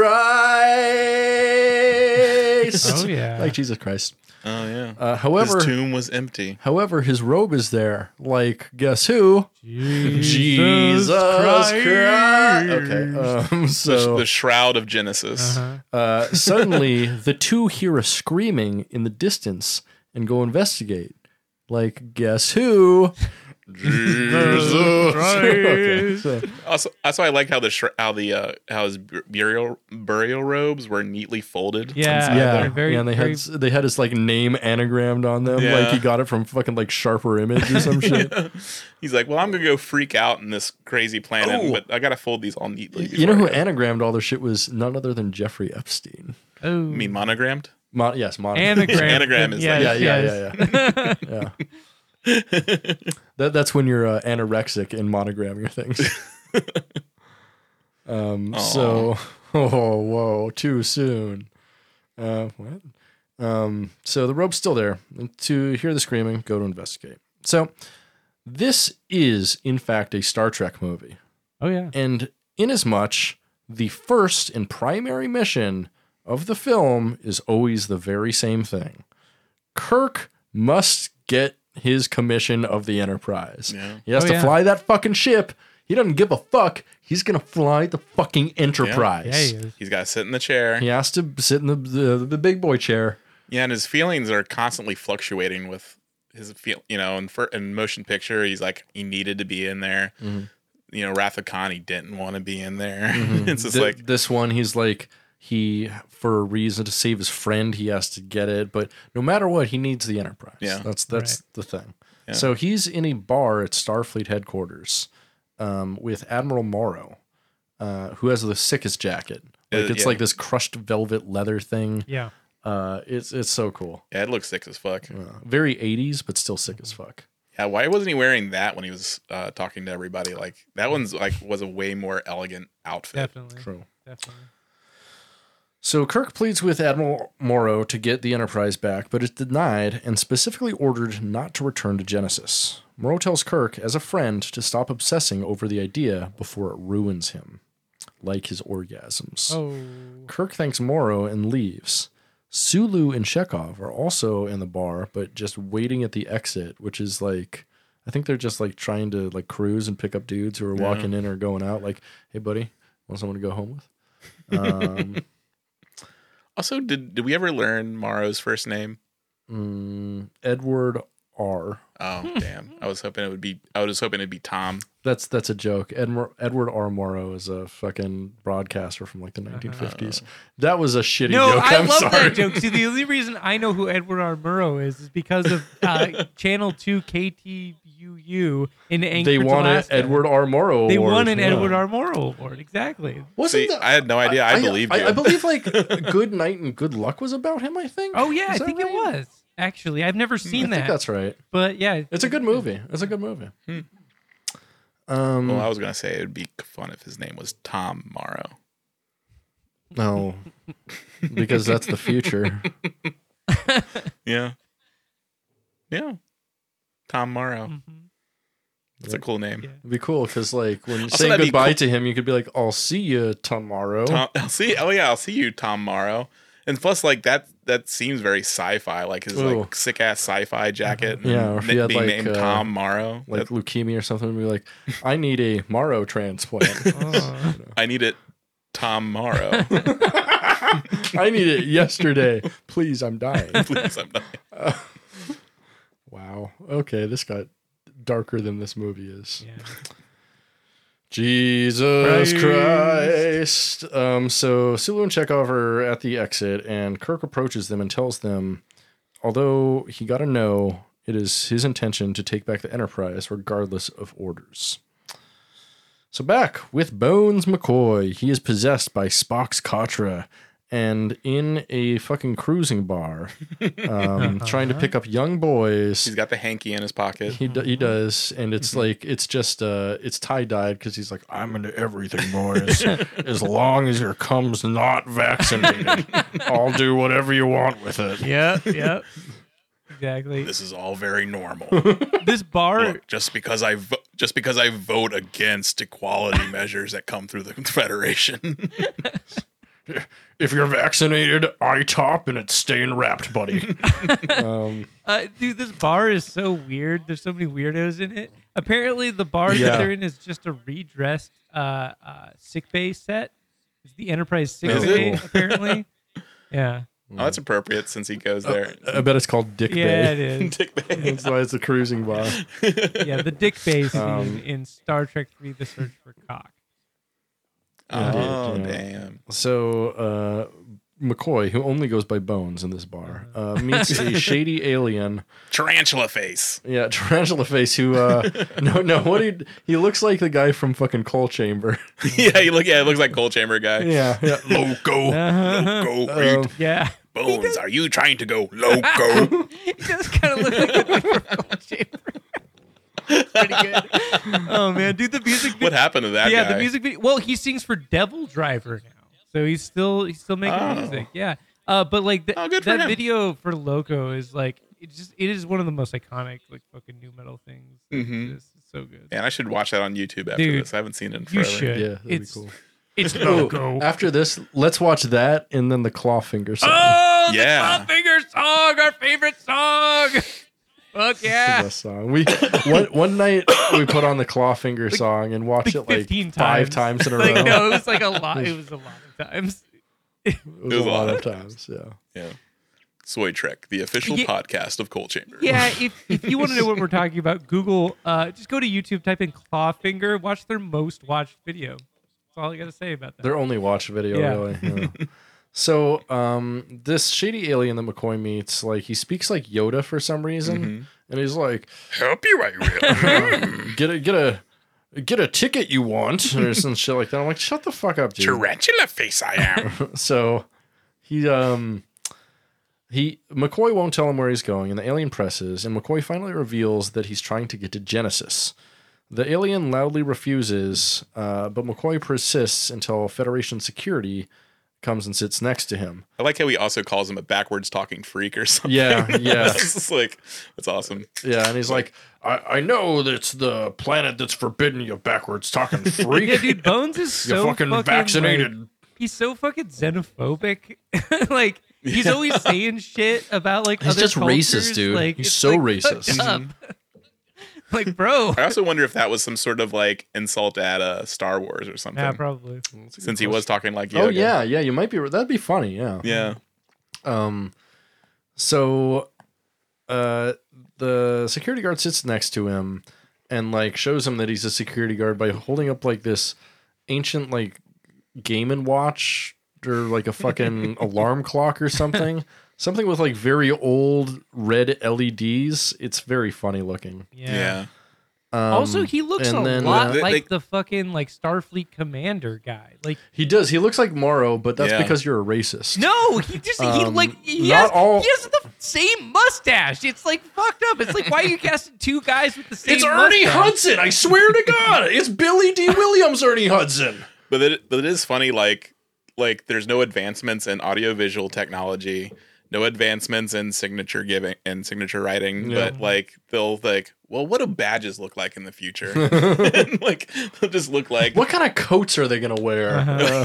I mean that is true. I mean they did go hard with the costumes of the They did. The future. costuming on this is pretty Yeah, cool. it's really it's very diverse. I mean, yeah. yeah, Yeah. I prefer Yeah, it the is. costuming on Wrath of Khan just because it's iconic, and that's where they came up with like the the militarized Starfleet jackets, the red ones. I fucking love those so But much. I And feel so like they do it justice. This though, film's a lot more in this casual. one. Yeah, it's a different vibe, but like they do their own It's- thing with it. It's fun. They do their own thing, but what they're doing is what are future clothes going to look like, but we live in the 80s. And so like some of the stuff looks really cool and some of it looks really fucking stupid. Chekhov. Chekhov is in like this little Lord Fauntleroy fucking Yeah. get up. He And looks so goofy. He looks like a little Dutch boy. It doesn't Yeah. make any sense. which appropriately he changes halfway He through does. the movie. Yeah, he's like the only one who changes. He is, yeah. Everyone just takes off their jacket and he just does a full costume change. He's like, I look like a fucking idiot, Captain. I'm just going to go with a leather jacket and black turtleneck. That's what I have in my car. So, fucking Bones tries to do a neck pinch and take this fucking guy out, Yeah. the security He's guard, like, and so he gets What arrested. the fuck are you doing, man? Like, Yeah, he's like, don't touch me, old man. Like, if you're gonna touch me, go a little lower. hey, I mean, they aren't in the cruising bar. So They are. But so he gets arrested business first. because apparently the Federation is punitive and just arrests people for talking about planets. I mean, he was talking about going to the Genesis planet, which is highly off limits. Oh, so they don't have freedom of speech. I see how this is. I mean, McCoy is the free speech warrior. Yeah, exactly. You might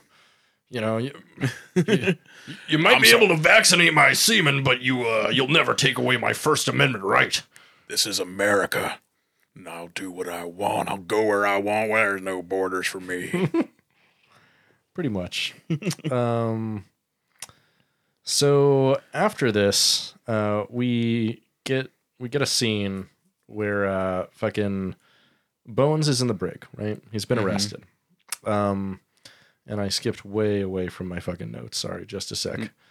All right, so Bones is put in the brig, and after Kirk and Sulu find out, they break into the brig, and there's this scene where they have to break out Bones, and like first Kirk goes in and like assaults a guy, but then Sulu goes in, and there's a huge guy who calls him Tiny, and fucking Sulu tears his ass up. Yeah, like he beats the shit out of him, and then he's like, "Don't call me Tiny." I mean, that's what that guy gets for wearing like that weird hat made out of like craft materials. Yeah, like that hat was their outfits once again. Some of the costuming in here looks cool, but a lot of it looks like shit. Like like that, and like the dudes wearing the leather helmets.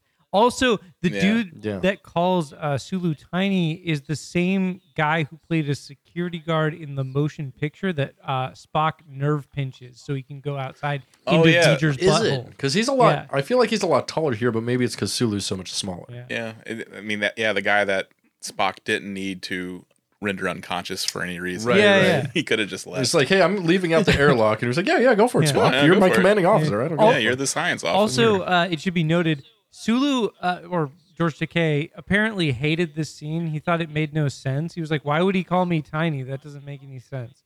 And like Harv Bennett was like, look, just do it. It'll be okay. And so he did it. And then he went and saw the movie in a theater full of people and saw that it was like a crowd pleasing moment. And he like changed his opinion on it. He originally like hated it. He changed his opinion on it and liked the scene because he liked that people liked it. It's like, Harv, why is he calling me Tiny? And Harv is like, well, don't you know the thing about Asia? No? Oh, well. Well, it's also this guy's like 3 feet taller than you. Like, he is enormous. You are not. Yeah, he's got a big old fucking dick. I mean, I'm sure. Unless he does a lot of steroids. Well, who knows? Sometimes if you inject steroids into your dick. Yeah. Oh, wait, really? Maybe. I'm pretty sure the singer for As I Lay Dying did that before he tried to hire a hitman to kill his wife. Yeah.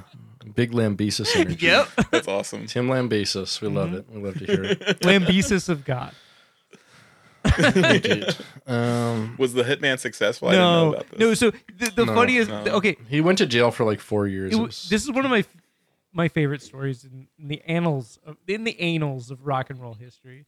Oh, wow. But like, so he was all like, Taking this he was all out. roided out, This and he whole was all thing. like fucked up on roids, and so he wanted to kill his wife for some reason. So he asked his steroid dealer at the gym to find him a hitman, and the steroid dealer was like, "The fuck are you talking about? I sell steroids.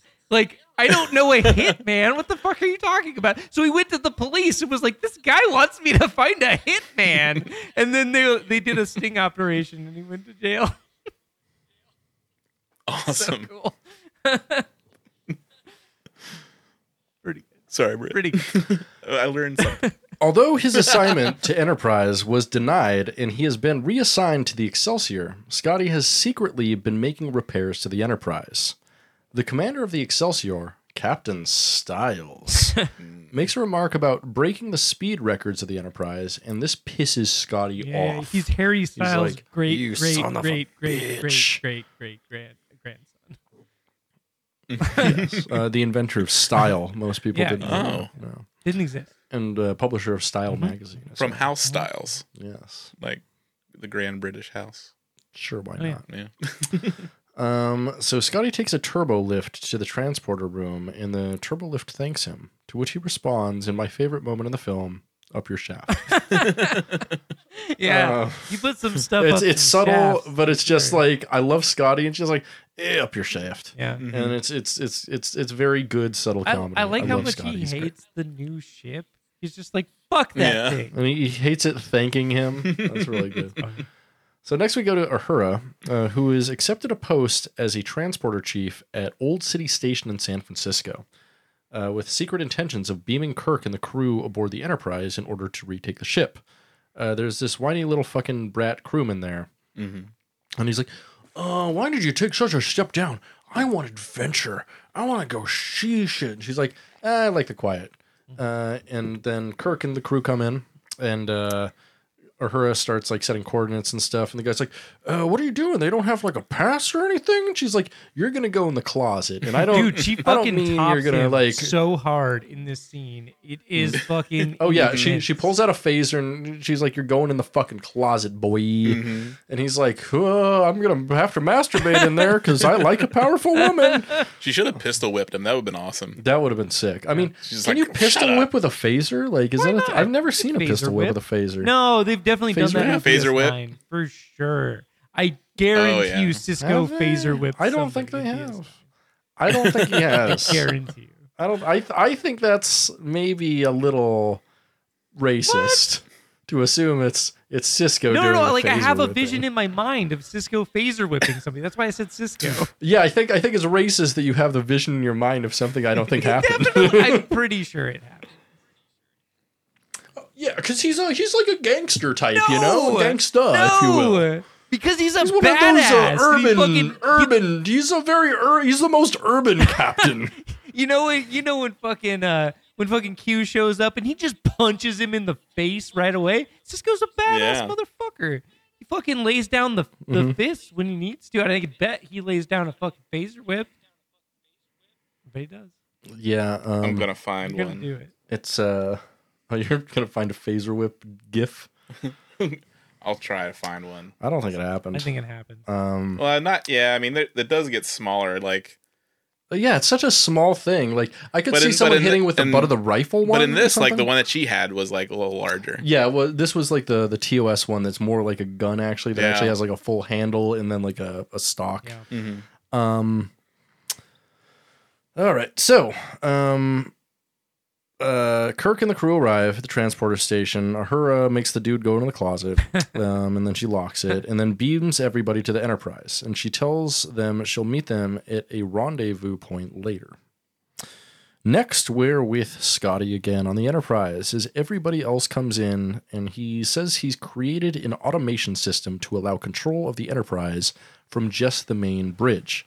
And so it only needs a few people, and what do they have? Only a few people. Yeah, We only got Chekhov, Scotty, Kirk, and Bones here. Oh, and Sulu also. This was the most Tiny.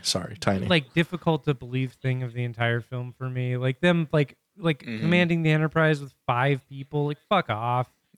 Like that's dumb. I mean, as long as engineering is working, As long as it's that's working, but totally but I guess believable. like later on when things go wrong, like I guess that is understandable. because I mean, especially like when you consider how things go and like after they get rid of science officer and make it into operations officer, they really, you know, only need the 2 helmsmen, which is operations officer and then helmsman, and then a captain for the bridge. Unless you're in battle, then you need security.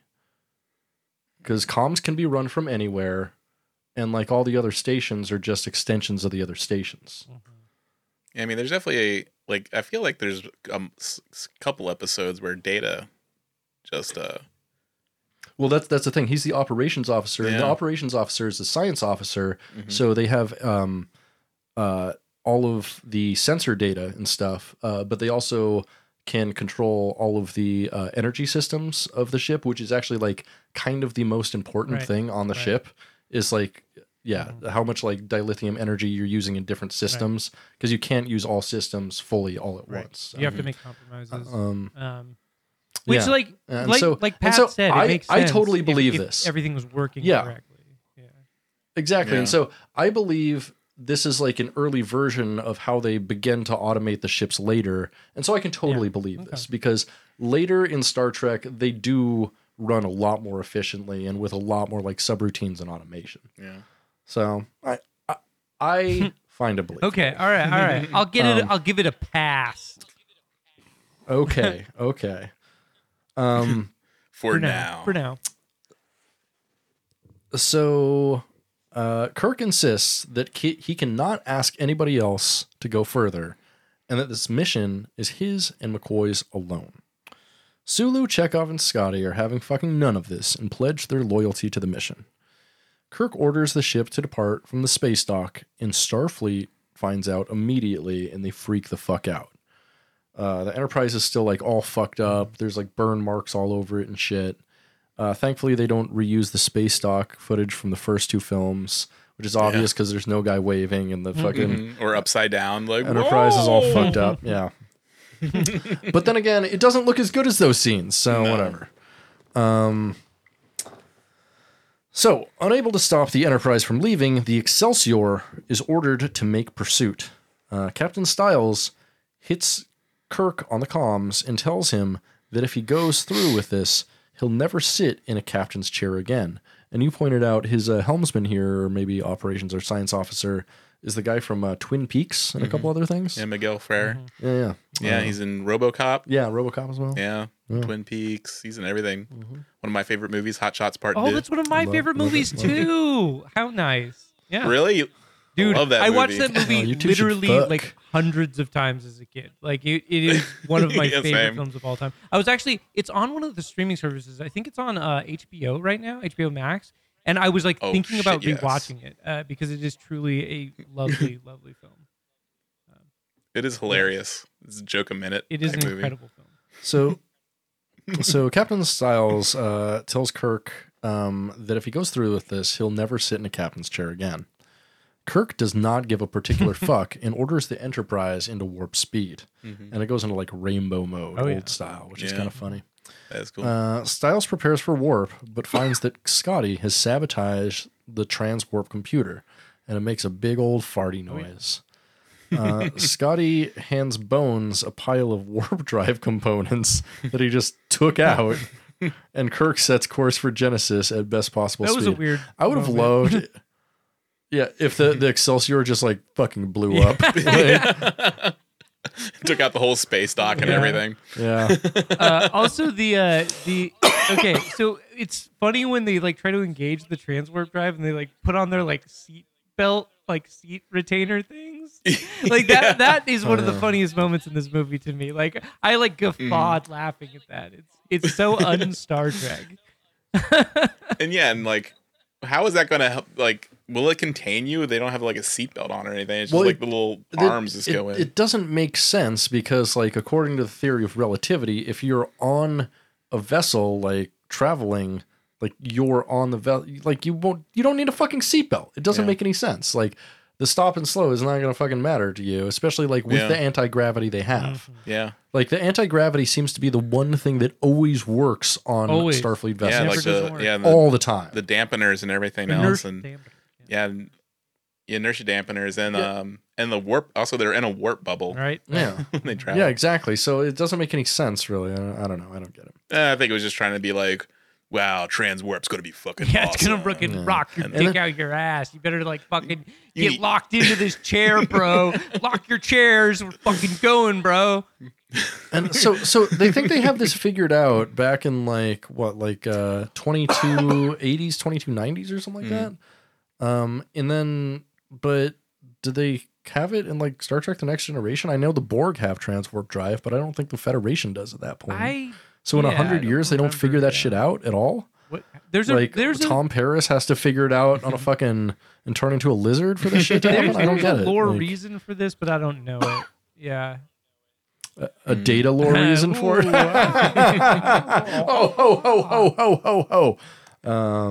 So back on Genesis with Saavik and David, the two locate a young Vulcan boy amidst a bunch of snow and cactuses. Yeah, snow and cactuses. Cacti, sorry. I love them.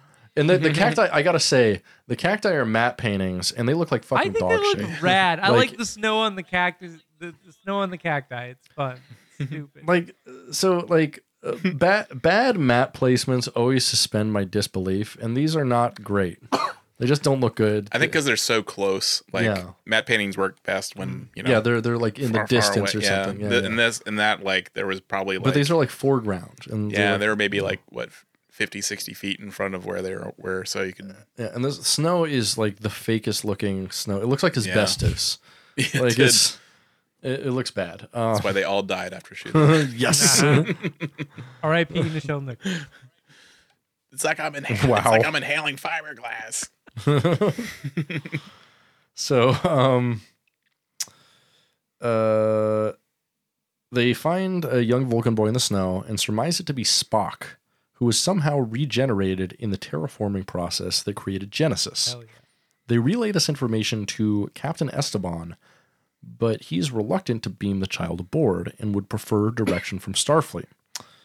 Just then, Krug's bird of prey... He sucks. Sorry? I hate him. Oh, yeah. Esteban sucks, yeah.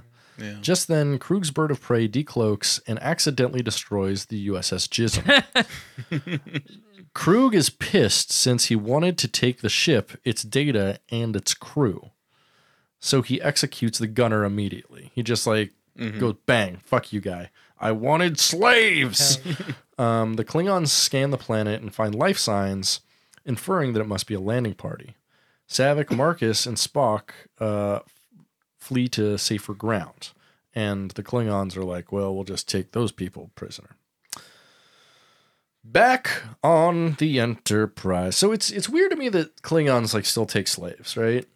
They wanted hostages. Yeah, but they still take slaves, canonically in Star Trek, which is weird. Yeah. For such an advanced civilization to still take slaves. But it's also assumed. There's a great video on YouTube about if the Klingons stole warp drive. And if they maybe just stole all their designs from the Romulans, which would actually kind of make sense. Apparently, because all their shit looks like Romulans. So apparently the reason why the bird of prey in this film looks like a Romulan ship is that originally in the script that was given to ILM, it was a Romulan ship. So they designed it as a Romulan ship. Then they changed their mind and they were like... The Romulans were originally supposed to be the antagonists. Right, but then they changed their mind and they were like, oh, the Klingons stole it from the Romulans. And they were like, oh, okay, so we can keep making it a Romulan ship. And then... I wish they would have explained that. But then they decided, no, it's just a Klingon ship. But they used the model anyway. But it looks like a Romulan ship. That's the problem, is it looks more like a Romulan ship from the fucking, TOS than it does from the Klingon ships from the movies. And so... No, I do like the later design of Romulan ships.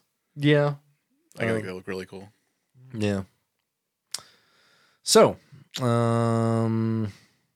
back on the Enterprise, Kirk asks McCoy for a scan to see if they're being pursued by anybody. Bones does a great Spock impression and says that they aren't. Chekhov reports that Starfleet is attempting to contact the USS Jism to warn them of the incoming Enterprise, but the Jism is not responding. Sometimes the Jism doesn't respond. Sometimes the Jism spits back, but sometimes it doesn't respond, The Jism isn't coming. The Jism isn't coming for us. Why isn't coming for us? Intrigued by the possibilities of this, Kirk sends a hail to the Jism in an attempt to make an alliance. Back with Krug and the Klingons, he's assembled an away team and they beam aboard the Genesis planet. And they encounter the worms at Spock's casket. Oh, yeah. I love this Krug scene. picks one up, and both the worm and him try to kill each other.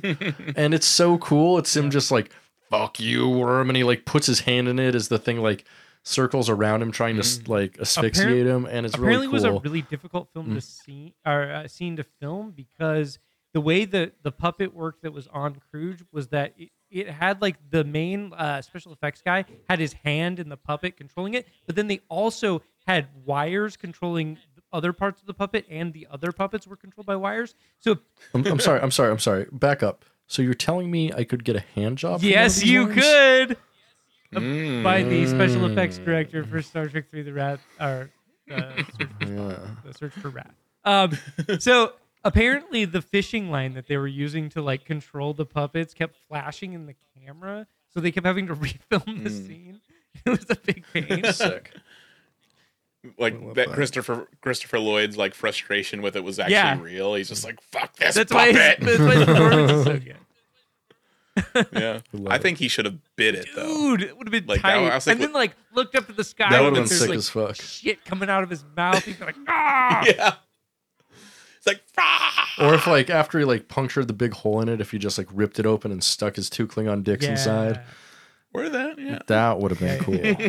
I would have liked that. Guys. I mean, hey, that's the kind of Star Trek movie I want to see. That's your headcanon, and you know what? Whatever you do with that headcanon and behind closed doors is that's yours. That's your head. I removed my bottom ribs to give myself headcanon. I removed my bottom ribs to give me head PE. That's a good point. So head in PE class. Head Planet United Earth. So Krug wins the battle with the worm. Mm-hmm. Over on the same planet with Saavik, David, and Spock, it's revealed that David used proto-matter in the Genesis device, which is unstable and causing species on Genesis to evolve and age rapidly. As night falls, David is guarding their camp. He detects life forms approaching and asks Saavik for her laser. Laser? Spock. Her phaser? Sorry? Right. Her phaser. Sorry, I misheard. Spock, now an adolescent, is experiencing Pawn Oh Fall, Hells yeah. which is the Vulcan 7-year mating cycle. Or I guess kind of like a puberty for them in a way, but also a puberty they experience like every 7 years. This scene rocks. So Saavik says the only way Spock can make it through this portion of his accelerated aging is if they fuck. And that's what she says. She's like, I don't know what's happening. He's accelerating so fast. I think we go fuck. And I'm like, what? That's a weird inflection. Yeah, I mean, this is where they got the idea for M. Night Shyamalan's Old. Yeah. Yep. M. Night was just watching this movie, and then he was like, "There it is, right there." Damn. You get old. You So get old what if a so beach quickly. made You you get old? super horny, and then your balls explode or something. We'd love that. Or the cum leg explodes. I'm like And starts the leaking, and then Vulcans. you're like, "Oh shit!" So the cum hump explodes. Yeah, just like you Starts squirting violently everywhere. so He's like, oh, spraying everywhere. So Saavik and baby Spock here touch fingers for a while, and Baby Spock, do. No, Spock, no. shut the fuck up. Shut Search up. for Spock. Search for Spock. Shut up. Baby Spock. So they touch fingers for a while, and he empties his cum leg all over the place. He like jerks him off by like touching his fingers a little bit. It's pretty fun. And he's a child. Yeah. And also a man. It's very confusing. And also a man. I mean, he's like still technically like 60 or 70 years old because he's still Spock. He's just like his body is young, and so which makes me think like if we put an older person's brain in a 10-year-old. I see where you're going. I'm going libertarian, baby. Let's go to the Neelix zone. No! We never go full nude. Never. So, back on the Enterprise, they're approaching Genesis. They briefly detect a ship, but it quickly disappears. They scan the planet for life and attempt to hail the Jism, to no avail. Back on Genesis, it's daybreak, and Saavik, Spock, and David are captured by the Klingons. Krug demands to know what they know about the Genesis project, but the two say the project was a failure. Krug returns to the ship to confront the Enterprise. As the bird of prey sneaks closer, Sulu and Kirk see some spatial distortion caused by their cloaking device. And they're just like looking out the space window at this, which is like, they have never in Star Trek like just looked out the window. It's like not even a window. It's like a view screen. Yeah, but they just have a window here. Yeah, what was the purpose of that? I don't know. And also like, well, didn't they pick up some readings first, and that's what, or yeah, but also like if they can see it out the window, like usually these ships are like thousands of meters, kilometers away, but like here they're like, I don't know, within touching distance. They're like driving by. They don't need to be. If they need to do battle, they don't have melee weapons. They don't need to be right next to each other. It doesn't make sense. And plus, like, they're not going to ram the fucking ship. Also, like, why not come at it at an angle at space? You don't need to approach someone from head on. Exactly. They could go from below. Below, they're much more vulnerable. Like in fucking Star Trek 2. Yeah, exactly. Yeah, they come up from the Z-axis, baby. Come up from the Z-axis. Yeah, if you're invisible and planning that attack, like, you can literally do that. Anything. So the Klingons keep speaking both English and Klingon interchangeably. I don't know why. I hate it so much. But they do have a measurement of a unit of measurement I like a lot called kilocams. I feel that's like an early 2000s like cam site. Oh, Kelly cams. Yeah. Kelly cams. Kelly cams. Yeah. Hey, come see me on Kelly cams. You can watch me do a cum show all over my ridges. What was the name of that one woman that had like the thing where she just like had the cam going 24/7? Remember that? Right? Yeah. It was like. No, I'm not a pervert like you guys. Yeah. It was like Jessica. Well, it wasn't Cam always or perverted. something. Like she was just like. I know what you're talking about. Yeah, she was just always that. Yeah. I don't. I'm not a pervert. Oh like yeah. I'm a filthy man. Why do you think I'm here? Soy train. Yeah. Otherwise, they wouldn't let you into Password University. So the moment the bird of prey decloaks, the Enterprise fires on it, hitting the hull and killing Targ, Krug's dog, which was really sad. Yeah, it was So very Apparently, sad. they made Like two puppets for the dog. They had like a live puppet and the dead puppet, but then they didn't use the dead puppet. They apparently used the live puppet for the dead scene. They never used the dead puppet that they made. Sad. R.I.P. to that. Yeah, that was really dog sad. puppet. You know a white woman used the dead puppet and fucked it though, right? Probably. I mean, there was probably some hijinks happening on set that we didn't. Yeah, hijinks and probably hijinks, Saavik. Probably, yeah. Yeah, and they're like Robin. So the Klingons swiftly regain their bearings and come back at the Enterprise. Chekhov tries to raise shields, but Scotty says they're malfunctioning due to the automation system overloading under an unexpected combat situation. He's like, I didn't expect us to be in combat, Captain. I'm like, why not? You like thought of everything, but maybe someone's going to try to destroy us? Like last time? Originally, the plan was just go to Genesis. So he wasn't necessarily expecting there to be combat. You know, I don't know. It's fair. But you're right. They should be prepared for that. And he said you can fully control the ship, but you couldn't fully control the ship. It's all fucked up now. So yeah, who's loading the photon torpedoes and stuff? Yeah, good point. Since Sulu down there, he knows how to handle a torpedo, right, if you know what I mean. Well, he was right next to him. They're all together. So, did they preload the torpedoes? Because they did fire some. Yeah, they Metallica reloaded the torpedoes. Yeah, because they're Unforgiven too.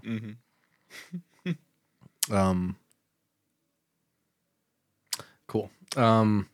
So the Klingons hit the Enterprise and some stuff explodes. They regain emergency power, but the helm console explodes, and Scotty tells Kirk that the automation system has been destroyed, leaving the Enterprise useless. They're as good as dead.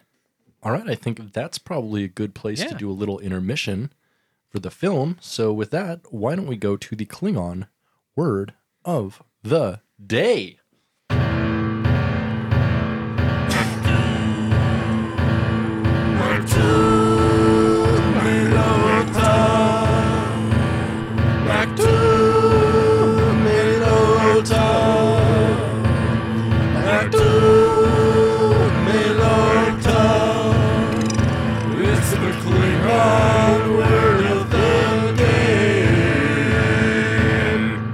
Today's Klingon word of the day is "shochim," which there is some debate about the meaning.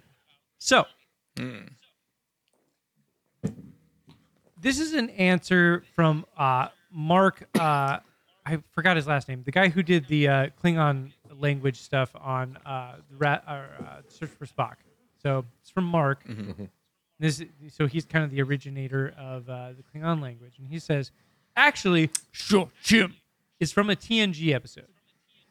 Worf asks Troy to be Alexander's shochim, which he describes as being Alexander's surrogate mother who'd take over being responsible for Alexander if anything were to happen to Worf. Worf also says this would make Troy his stepsister, more or less. The website Memory Alpha says that a... Wait. Worf and... Because, I mean, they fuck. So do you think they did step sibling stuff? Like, what are you doing, Step Worf? Yeah. Step Worf, I'm stuck in the Jeffries tube. Yeah. What are you doing? What is that in my pussy and my ass? Yes. Well, you stole my sentence usage for this, which is, what are you doing, Jim?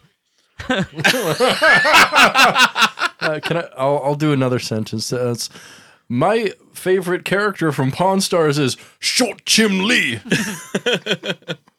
But yeah, basically, he goes on to say that like it's actually probably closer to godparent than stepsister, stepbrother, but you can use it for whatever. Nothing means anything. His name is Mark Okrand, by the way. Thank you. I didn't want to Mark get Okrand. his last name wrong.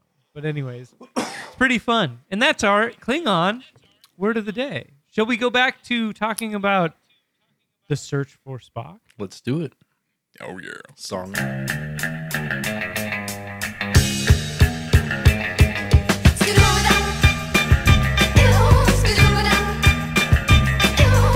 We were on the Enterprise.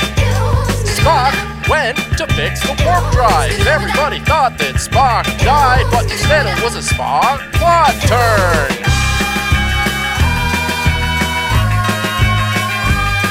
Spock plot turn. Spock plot turn.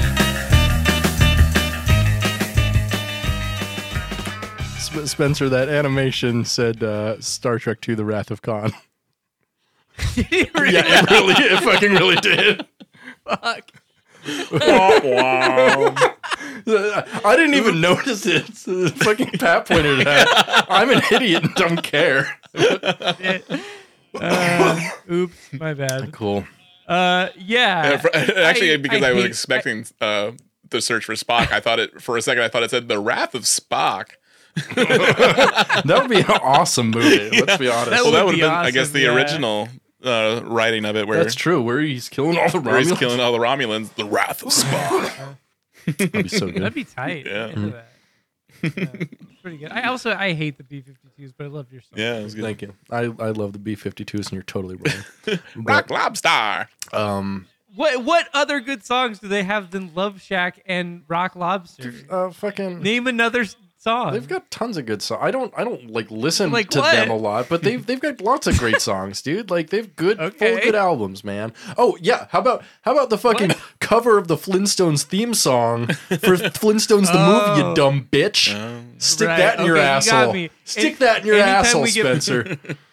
Anytime we get Flintstones the movie in my ass or Flintstones Viva Rock Vegas in my ass, then The sitch I'll take changes, it. dog. The I'm sitch defeated. changes. Do you think that guy from B-52s just goes around Fred like, Schneider. yeah, he just repeats things that people say? Like, all right, sir, that'll be $4.52. And he's like, $4.52. $4.52. And then like they're like, oh yeah, that's what I just said. Pipe or plastic? Plastic. Yeah, I hope so. So we're back aboard the Bird of Prey, and Jesus Christ, my throat. So we're back aboard the Bird of Prey, and Krug is suspicious that the Enterprise is doing so poorly in combat, considering it's far better armed than his Bird of Prey. Kirk hails them, demanding they surrender within 2 minutes or face imminent destruction. Oh, I think he said 1 minute, and then he gave him 2 minutes. Yeah. Yeah. Or no. Well, oh yeah. So Crew calls his bluff and orders the Enterprise to surrender instead, revealing he has Federation prisoners on the surface of the planet. He patches in David and Saavik, and they tell Kirk they've got Spock with them, alive somehow. David says he can't believe he'd kill them for a failed project like Genesis. This infuriates Krug, and he orders his men to kill one of the prisoners.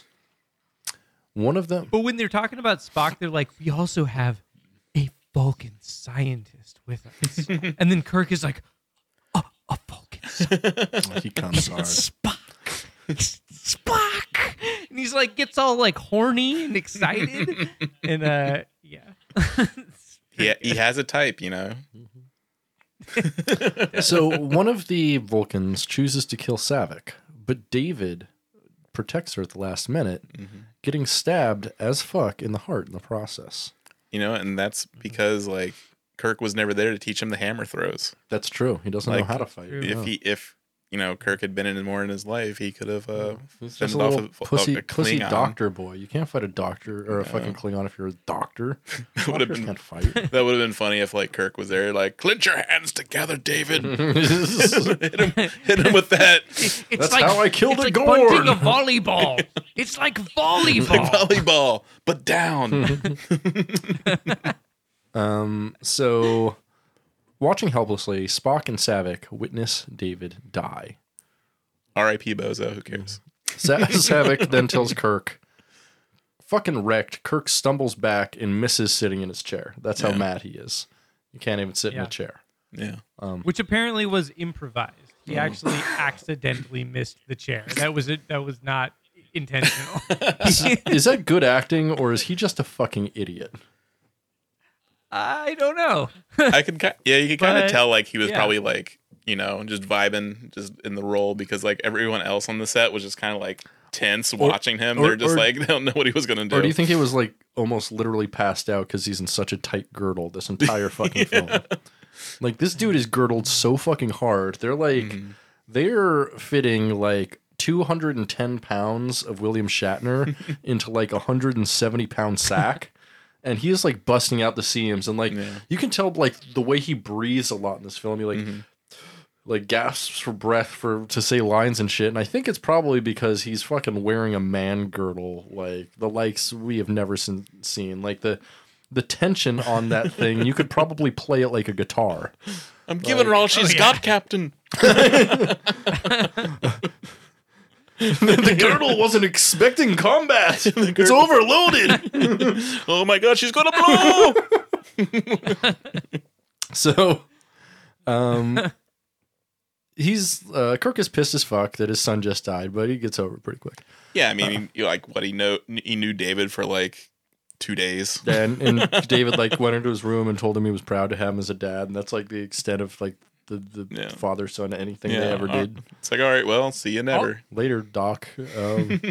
So Krug threatens to have Saavik and Spock murdered too if Kirk refuses to surrender. Kirk finally gives in, agreeing to surrender, and Krug gives him 2 minutes to prepare to be boarded. Kirk. Also, everybody forgot about the Grissom. Like the what? They died, but whatever. The what? The jism. Oh, the jism. Yeah. Okay, thank you. Yeah, the jism. Sorry. Yeah, the jism. Everybody just forgot about them. They're just like, Yeah, how many people were aboard that thing? The jism, the rism, inspect the deck. So, Kirk asks Sulu how many crewmen man a bird of prey, and he says like 10 or 12 officers and men, or 5 if they're just on the bridge. Explaining their only chance of survival is to eliminate as many Klingons at once. Kirk orders Bones and Sulu to go to the transporter room and set the entire crew to be beamed down to Genesis while he activates the auto-destruct sequence with Chekhov and Scott. With the 1-minute countdown begun, the crew beam out of the Enterprise for one final time. And unfortunately, they don't like take much time with it. There's not like a big farewell to the Enterprise, really. It's like we don't have like 30 seconds of like Kirk just like looking around the bridge and be like, "I salute you, ship." They do get the moment once they're on the planet. They where do, you, like, see the Enterprise, but, But like, I do like the scene where they're entering the codes, and the codes are like so long. 00A1. They're not that long. There's like there's 3 of them or 4 of them. It's not that one. The one code that Data had to put in that were. Oh yeah. Oh, I love that code. Yeah, that code rules. I love how they sped up his take of it too. It's so fun. Yeah. But then, but then he ends it with 000. They never changed it from the factory setting. No, well, it was 000 destruct 0, but on the screen it just says 4 zeros. Yeah. Like they're like, we're not Yeah. writing destruct. Fuck that. Like, Yeah. They're like, please enter the passcode to destroy the Enterprise. And they're like, password. Password. All lowercase. That would have been a good scene. And like Chekhov and Scotty just like turned to Kirk, and he's just like shrugs. He's just like, or like enters the password wrong, and it's just like incorrect password. He's like, he's like, shit. tries it again, then again, then it just locks him out. They can't do it. I think I need to reset my password. Kirk has to enter his password. He's like, would you guys mind covering your ears?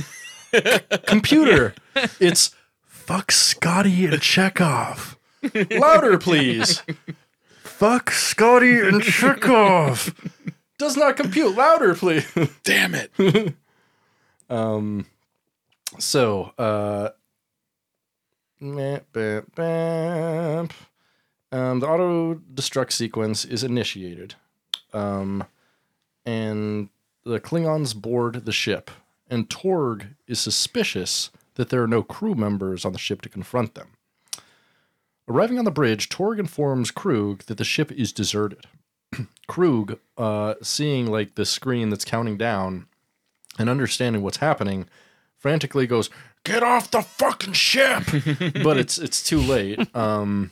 He's like, "You've got to come back, Marty." You gotta come back. The auto destruct sequence initiates and kills all the Klingons aboard, destroying the original Enterprise. The saucer just blows the fuck up, and everything blows the fuck up and makes a bunch of sound, which doesn't happen in space. Yeah. No. But it's big explosions and shit. The saucer like disintegrates, and the rest of the ship is knocked out of orbit and into the atmosphere of the Genesis planet. Watching his beloved ship disintegrate in the atmosphere on a ridge, Kirk asks Bones for advice. McCoy says Kirk did what he had to do, and what he's always done: turn death into a fighting chance to live. My apologies. Apparently, the scene where they are on the mountain, they're watching the Enterprise like crash to the planet and all fucked up.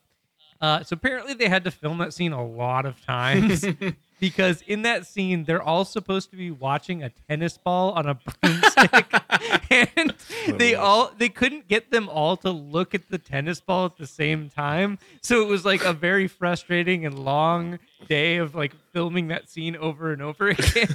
Which I think is really funny. Which one do you think like just wouldn't concentrate on the tennis ball? William Shatner. Yeah. He's just like looking at other shit, and like someone on set had like boobs, and he's just like staring. He's probably trying to oversell it too. He's like, and they're like, sorry. no, just look at the tennis ball. I can't breathe in this girdle. Keep falling asleep. Also, I can see DeForest Kelley just being like, "I'm watching the damn ball. I'm watching my goddamn ball game. I don't watch goddamn tennis. Tennis is for pussies." Dude, like I just imagine DeForest Kelley arguing with fucking Leonard Nimoy between every single scene. A goddamn tennis ball? Aren't you some kind of American? What the fuck are we doing here, huh? Watching a tennis ball? I'm supposed to have emotion for a fucking tennis ball?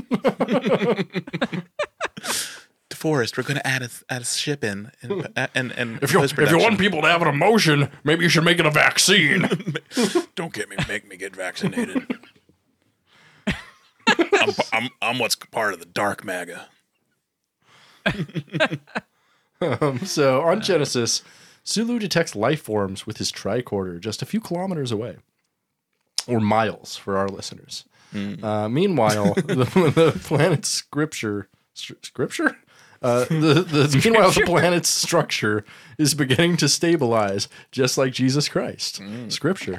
Back with Spock and Saavik, Spock is experiencing painful physical changes as he throws one of his Klingon guards to his death. And he just like throws him really hard and he hits his head and he's dead. And it's awesome. It's like, it's so cool. Dude, that shit ruled. Yeah, it really ruled. love the scene where he throws him. He throws him so far and he just goes like, he is that horny. Yeah. So then Spock's face. That's what happens. It was part of the Jesus like, allegory. Because that's what happened with Jesus. After He got too horny and came back after he was resurrected. He took a Roman soldier. It was just like he was like super horny. He's like and took a Roman soldier and threw him. And killed him instantly.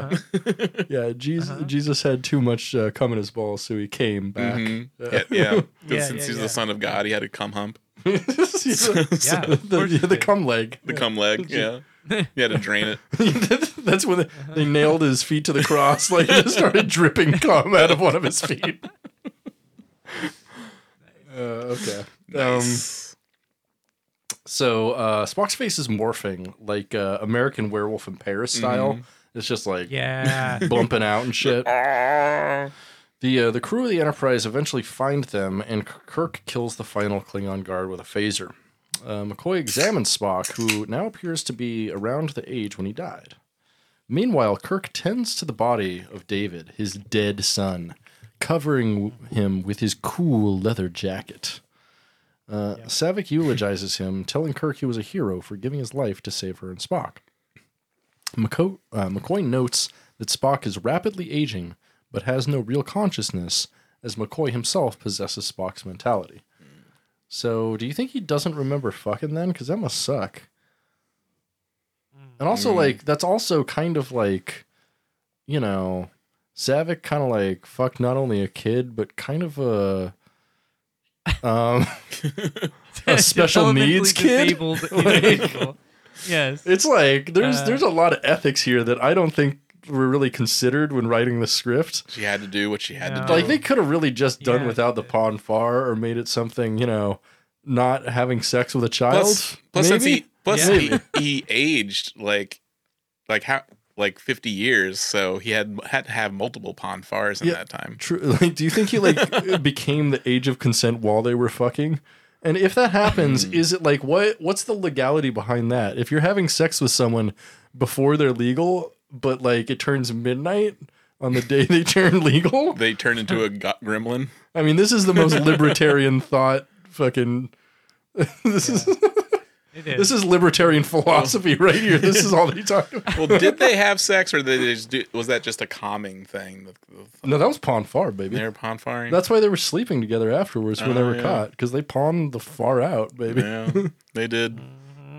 Pawn far out, man. I kind of feel like he was like maybe like he looked like a 18, 19-year-old at that time. That's looked. true. Oh, is that the argument you use in court? She looked like an 18 or 19-year-old at that time. I'm not making any excuses for Saavik. Like, yeah, don't, because she's kind of. That's why she's not. That's why she's not in 4. Yeah. Oh wait, is she? No, she stays on Vulcan, I think. Right? She's in one more, I think, right? No, that's a different character in 6. Saavik? I think she's on one more film. It might be the next one. I mean, yeah, I think she's briefly in 4. Yeah, can't remember. We'll find out next week. Oh my! Yeah, we will. So, oh man, 4's so good. I'm so excited. So Kirk calls up Krug and taunts him. It's like, your crew's dead. I'm gonna come aboard and kick your fucking ass, you little bitch boy. Beam me on up. And Krug's like, no. Instead, Krug beams down to the planet and holds everybody at phaser point, ordering Maltz, who's the only Klingon left on the ship, to beam up everybody except for Kirk and Spock, who Krug intends to deal with himself. Krug demands Genesis, even though Kirk protests that the project is a failure. Also remember, like, he's like, Kirk is like, please beam up my friend here. Beam up Spock. And Krug's like, no, I won't do it. And he's like, why? Because you want me to. Yeah. I'm like, that was awesome. What a big baby. It was He's funny. like, because you desire it. Or Yeah, it was really petty, but I really enjoyed that. Yeah, it was sick. I was like, nice. And once again, like, Christopher Lloyd rocks in this role. He rocks in every role. He I love steals every scene in this film, and it's really good. Okay, you guys, this is time for my ultimate Christopher Lloyd thing.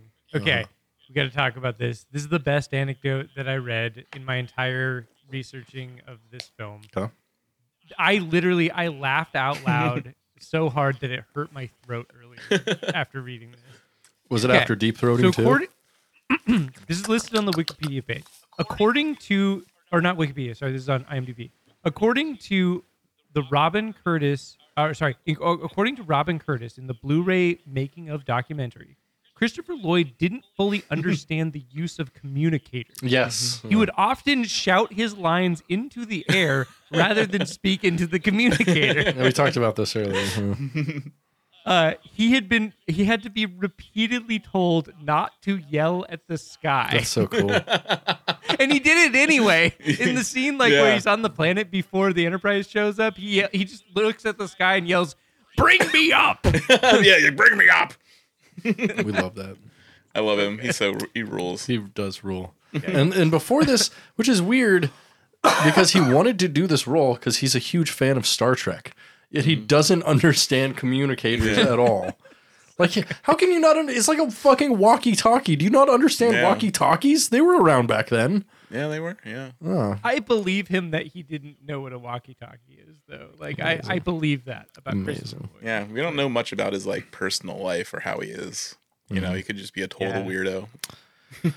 Definitely. So Krug here is infuriated, and him and Kirk and Krug fight up a cliff onto.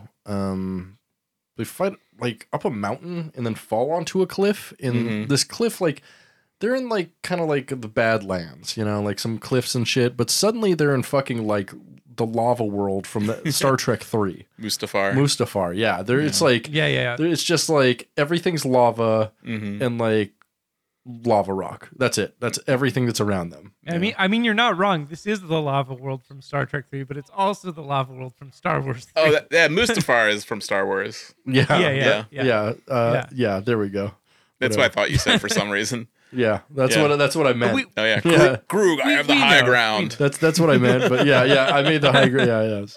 Yeah. So whatever. Star Trek, Star Wars, they're the same thing. Sort of. That's the point of this podcast, is to point out that Star Trek and Star Wars are literally the exact same thing. Oh yeah. Everybody knows it. Everybody's talking about it. We need that. We need that crossover.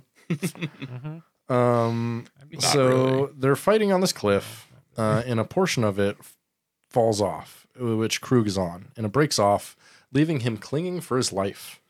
Kirk offers his hand to save him, but Krug selfishly grabs Kirk's leg and tries to drag him to his death with him. Kirk kicks him in his bitch-ass face 3 times. He's like, "I'm fucking done with your bitch ass." And then he falls for so long.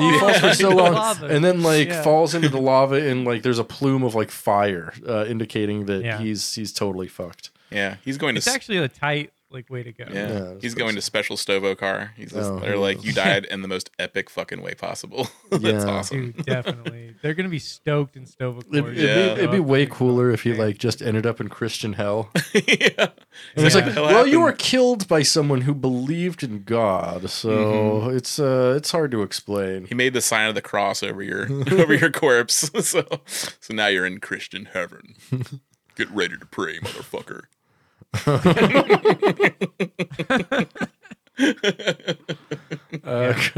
Kirk finds Spock, who is now physically the age when he died.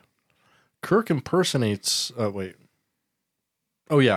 impersonates Kurg on the comm and tricks Maltz into beaming him aboard the Bird of Prey.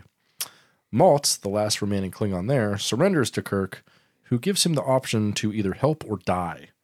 Maltz chooses not to help, and Kirk says, "Fine, I'll kill you later," which is a really fun line, but not very becoming of an admiral. The rest of the crew figure out the Klingon systems and set a course for Vulcan as Genesis disintegrates behind them.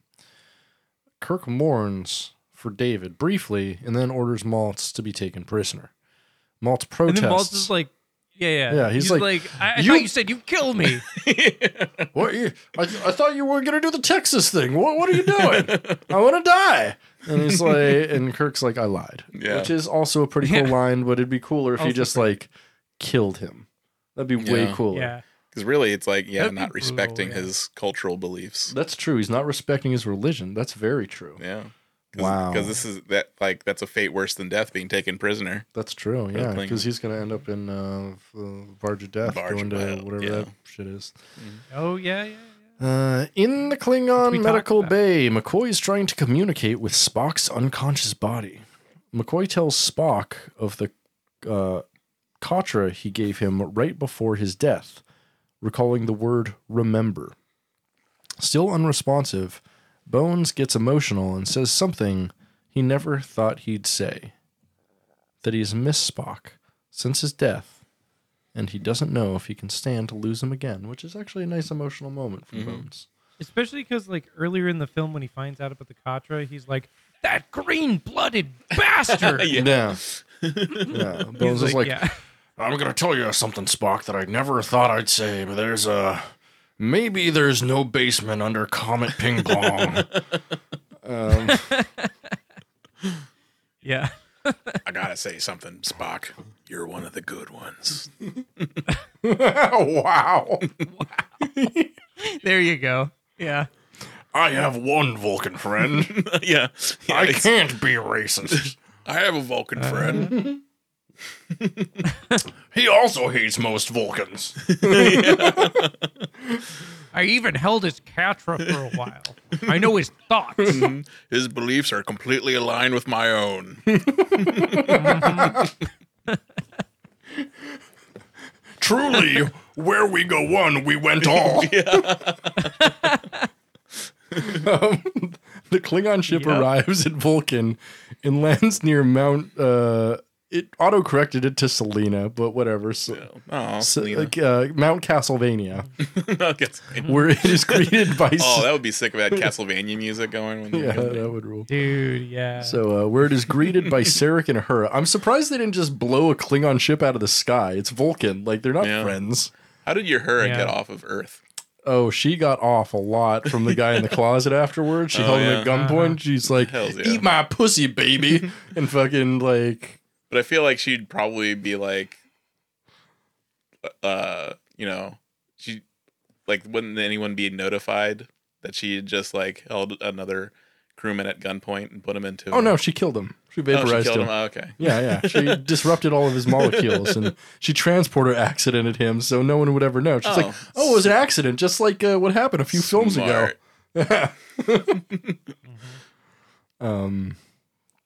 So, Klingon ship arrives.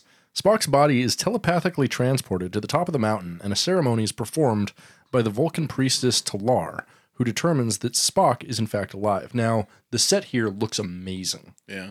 So this is not a set. This is the only time they filmed on location in the entire film. Oh, interesting. The rest of the film was filmed entirely on sound stages, but this is the one like on location day of shooting that they did. Okay. It's at some kind of like gallery or like museum or something. Yeah, it looks really cool. Yeah. It's like really cool, kind of really like cool, 80s deco-ish. It looks really cool. It looks like a metal cover. Yeah, you can definitely tell that like the crew are not there. Like all the Vulcan people are there doing the ceremony, but the crew are just like in this different area, and they're just like against a wall, and there's like a bunch of smoke machines. Mm-hmm. But there's not like a bunch of smoke in the Vulcan area, and so you're like, wait, what? They're lighting. Where are they? They're lighting incense and stuff. They got the patchouli going. Yeah. They got the sage going. Renewal. Oh yeah, sage. Oh, you got the sex candles going. They're gonna do some what do the Red Hot Chili Peppers call it? Blood, sex, sugar, magic. Yeah, they're rolling up their sleeves like he's got a lot of pon far to catch up to. We've got to jerk him off all night at least. Yeah. Like he's got 2 legs full of cum. This guy. He's leaking out his those torso. Those old Vulcan dudes. Yeah. It's like lemon party up in there, man. Just bring an industrial vat of lube, and they're just like, it's going to be a long night. So, Sarek gotta save his life. Sarek requests that his son's Katra and body be reunited in the Fal Torpan ceremony. Despite being informed of the risk involved, Bones gladly agrees to go along with this. Talar begins a mind meld on Spock and McCoy. The ceremony lasts all night, like transferring all of your porn from an external hard drive to another. Talar leaves, and Bones tells Kirk that he's okay from the stress of the ceremony. Kirk asks Sarek how Spock is doing, and he simply says, Only time will answer. Sarek asks Kirk if the price he paid with the loss of the Enterprise and his son was worth it. And Kirk replies that if he hadn't tried, he would have paid the ultimate price with his own soul. And when you think about it, a lot of people, especially aboard the Jism, lost their life entirely because of Kirk here. Not necessarily. No, Yeah. it is entirely because of Kirk. Because the Genesis Project, the whole thing, everything that happened in the last film would not have happened without Kirk. And Kirk made the final call on launching Spock's body, which is the only life sign, onto planet Genesis instead of taking it back to Earth or like burying him on Vulcan or whatever. Yeah. Like, why did he launch him onto Genesis? Like, it's all fucking Kirk's fault. Everyone in this movie has died directly because of the actions of James T. Kirk. Yeah. And T stands for terrible because he's always fucking up.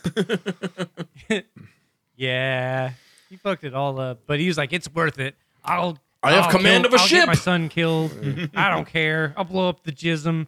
I don't care. I just want my boyfriend back, my Vulcan boyfriend. Come on." Yeah, he pretty much forgets about David almost instantaneously. He's just Well, like, he Yeah. already You only forgot knew about for him 2 for like days. 30 years. yeah. Like, Yeah. He's just like, I got my boyfriend my back. dad. Fuck you, David. Never so- going to make that mistake again.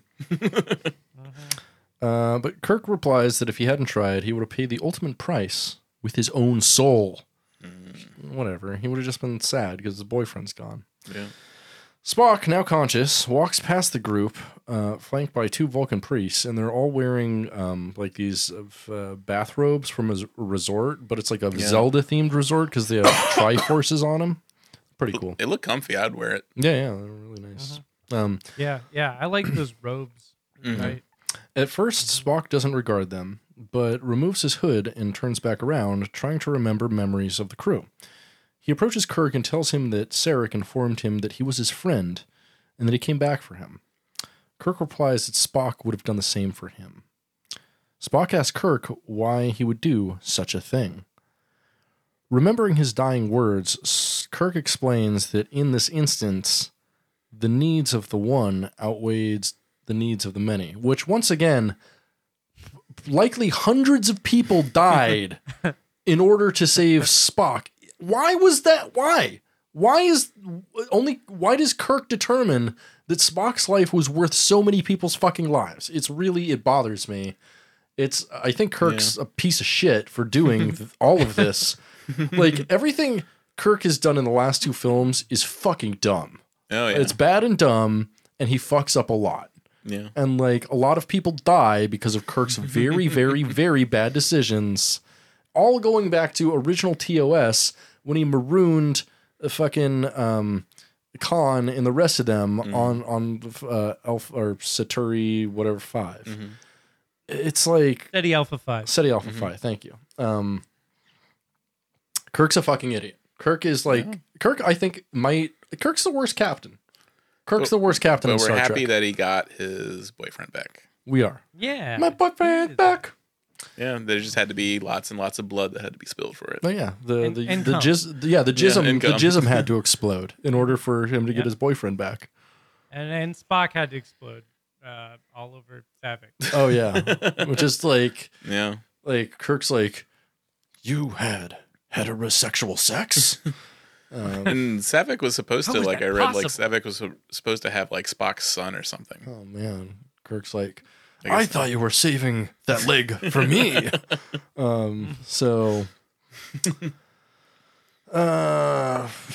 Yeah, Kirk gets into, like, one of the torpedo tube coffins and just, like, fill her up. I want to die happy. I want to drown in you. Just close it. I want a sensory deprivation tank where my only sense is Spock's cum. Spock suddenly encounters a memory and tells Kirk, I have been and ever shall be your friend. Kirk confirms this. Spock asks if the Enterprise is out of danger from Khan. Kirk tells Spock that thanks to him it is, and that he saved everybody. Although he then again killed like everybody else in this film. Yeah. Suddenly, Spock says, Jim. Your name is Jim. Kirk is very excited by this revelation. Dr. McCoy taps his finger to his head, and the rest of the crew crowd around Spock to welcome him back, and Sulu touches his nipple. Yeah. The end of the movie. One of 6 of them. One of Credits. 6. He has two dick nipples though, so 8. Yeah.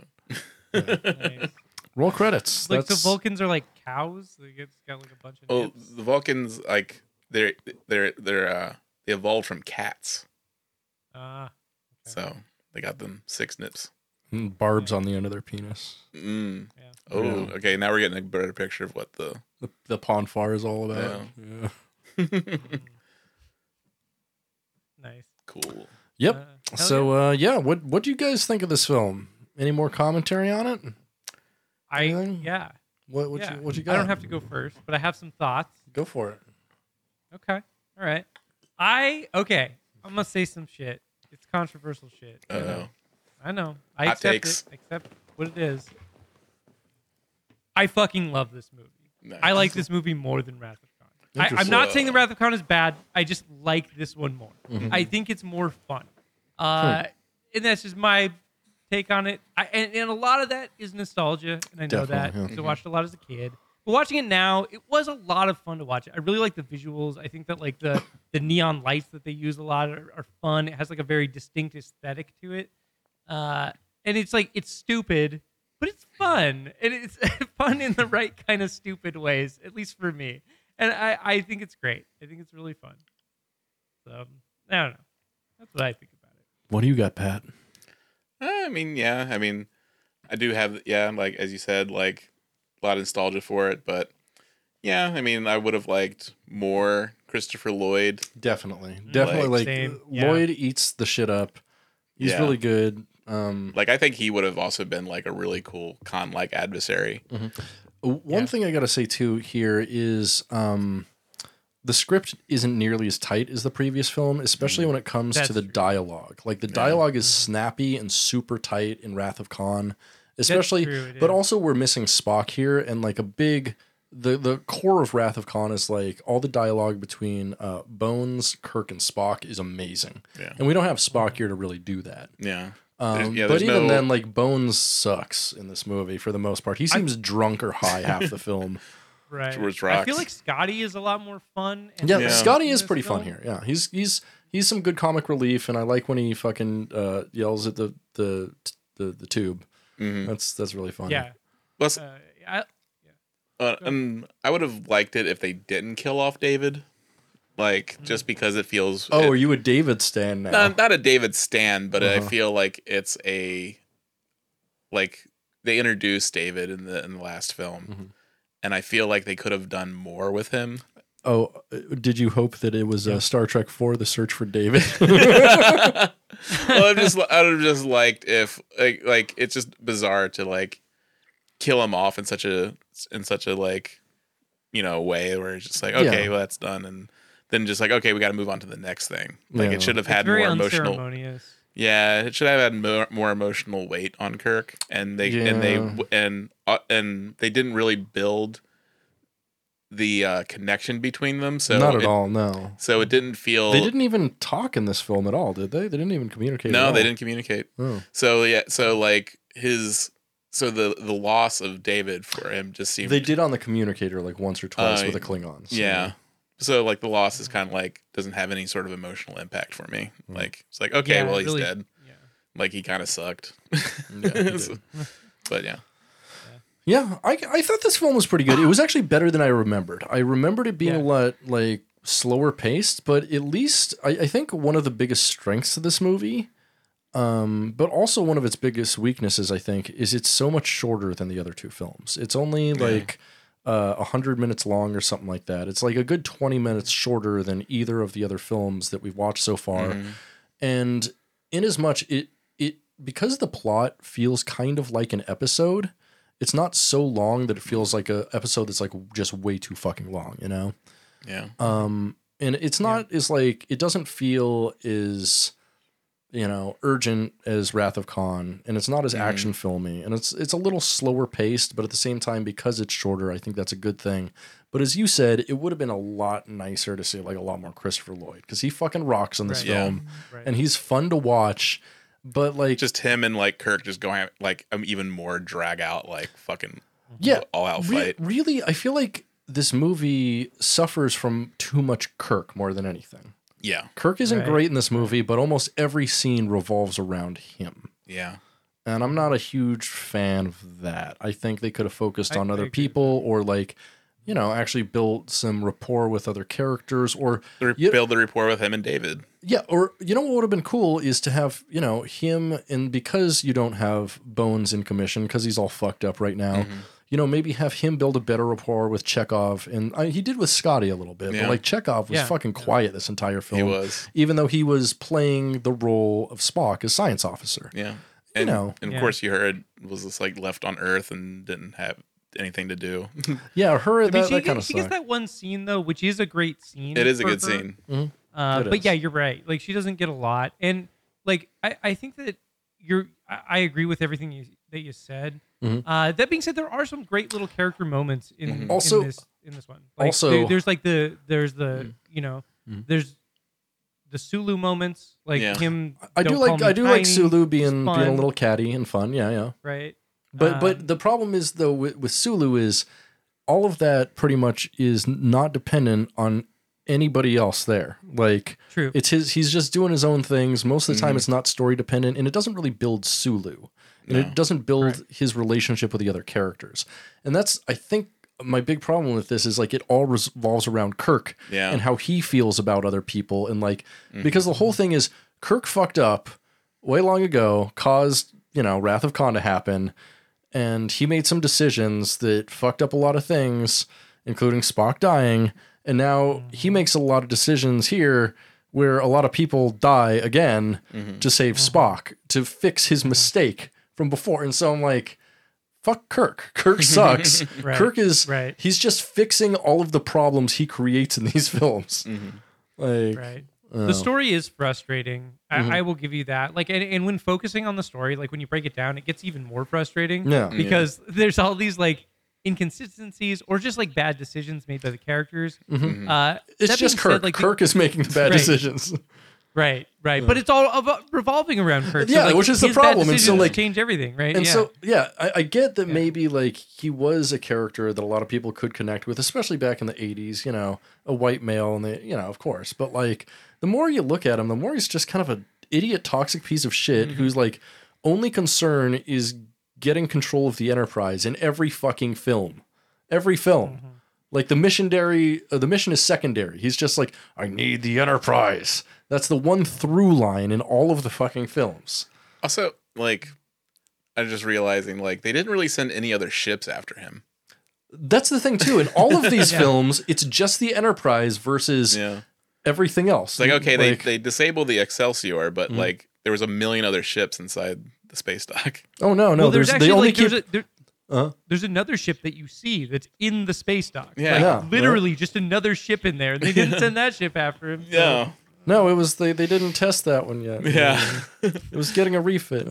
But yeah, they just shrug their shoulders and just like, well, here we go again. Like he's gonna go do like something and then against Starfleet. and then after this, like they should all be in prison in the next film, right? They stole. Well, it's pretty much starts off exactly after that, and they just go back in time. So. Oh, that's true. That's true. But then they do such an awesome job of saving the world that they just like, oh damn it. That's the problem. I love Star Trek. I guess we'll get into that more, but still, like they are never held to account for all of the fucked up things they do and all of the lives lost because of them. It's nuts. Like Kirk is never held accountable, and that's very frustrating to me because he's kind of a piece of shit. Piece of shit. That's fair. But that said. It's a good film. Fun. It's like the pacing makes sense for the story they're trying to tell. I feel like, and like the scenes are fun because the actors playing the characters seem to be having a good time. For the most, some of them. Bones seems stoned. Yeah, but stoned Bones. Yeah, he seems mad, but he's always mad. Also, all the Klingon scenes are awesome. Yeah, they are. They are. Right. But also, that said, I think two things here that I think, to me at least, are like just worse than the two previous films are the music and the special effects. I mean, they're good, but they should be better. And the score especially is fine. There's some cool themes, but it's not as frantic and it doesn't fit the mood quite as well as Wrath of Khan, and it's not the fucking best score like the motion picture. Yeah. But nothing is. And it also kind of follows like if David was going to be killed, it probably should have been Wrath of Khan.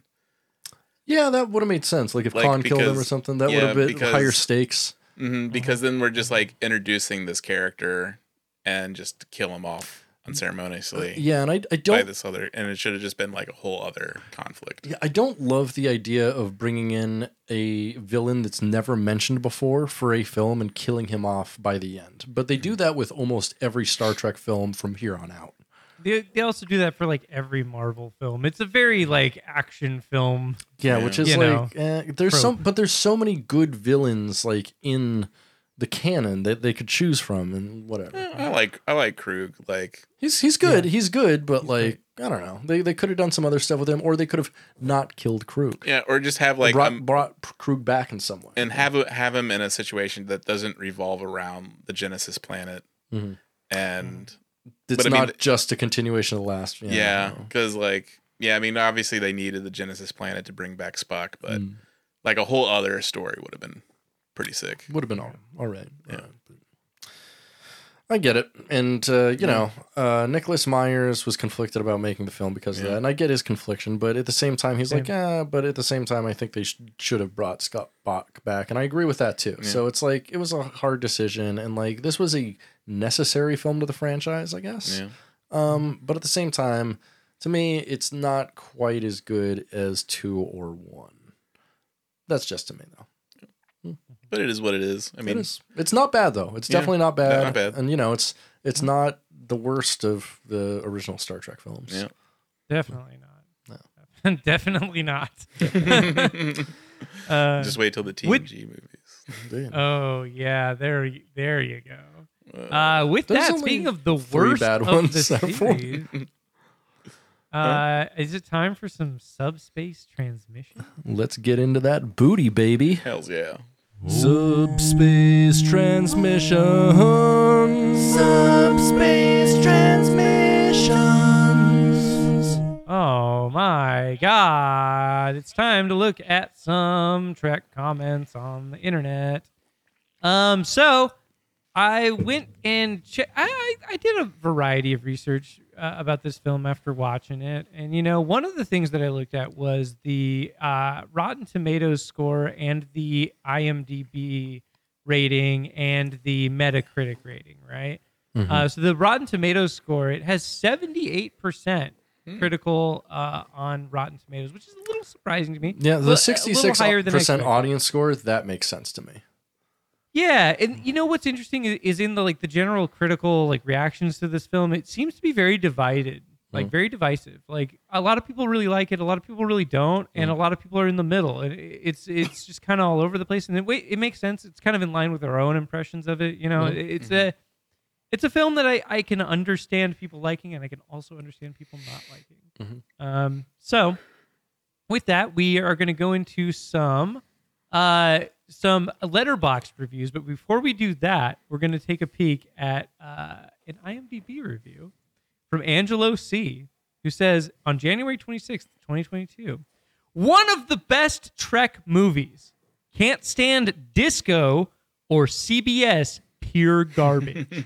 But the garbage is capitalized, so they're talking about garbage at the band. Oh, right. Shit. Pure garbage, yeah. Which is an interesting... Probably on some... Yeah. Interesting. I don't really get the comparison, but okay. Pure okay. Maybe garbage is on some CBS owned record label. Or and they're putting out a all easy listening album like Pure Moods, so they're just calling it Pure Garbage. Yeah. Okay. Yeah, I'll take it. On to Letterboxd. Sarah C. gives Star Trek 3 The Search for Spock 3 stars out of 5. Says, I too would like to direct a movie where I come back as Jesus at the end. I would like to direct a movie where I come on Jesus at the end. I mean, but only if he's got forehead ridges like the Klingon. Oh yeah. I mean, we do talk about Shatner's ego a lot, and this is very telling about Nimoy's. Yeah. But like, it's Nimoy. it's very like this song is very. This film is very masturbatory towards Spock. I feel like. Yeah, but I mean, it's Spock-turbation, but like that's what the fans want. It's what I want when I watched this film, and I got that. Mm-hmm. So it's all right. All right. Lunch Enjoyer gives Star Trek III: The Search for Spock 3 stars out of 5 and says, "Would you let your own son die to hang out with your best friend one more time?" The answer is yes. I let a ton of my own sons die, like all over a sock right after we're done with this podcast, fellas. Thanks, man. I mean, really, he was like a bad son anyway. He was kind of like, what'd he do? He made a crappy. He was a bad son. Kirk was a shitty father. Kirk was the worst father. He wasn't a bad son. I'm saying because he made a shitty Genesis thing that didn't even work. He did a bad science project, so he's a bad son. He couldn't do the hammer throws. He couldn't defend himself against the Klingon. So it's like, what is he really missing? Also, like the day after he met Kirk, he was like, "I'm proud that you're my dad." He's such a wuss. He's like, "I don't even know you, bro." Yeah, he's like, "What? All right, Dan. Nice talking to you." I feel sorry for David. you. I don't think about you at all. No, it's Dan. Definitely Dan. I'll call you Dan. That's my nickname for you, kid. All right. Yeah. Yeah, there you go. Dads have nicknames for their sons. Yeah. So Will Menaker gives Star Trek 3 The Search of for Spock Chapo 2 Trap stars House. out of 5. Oh, okay.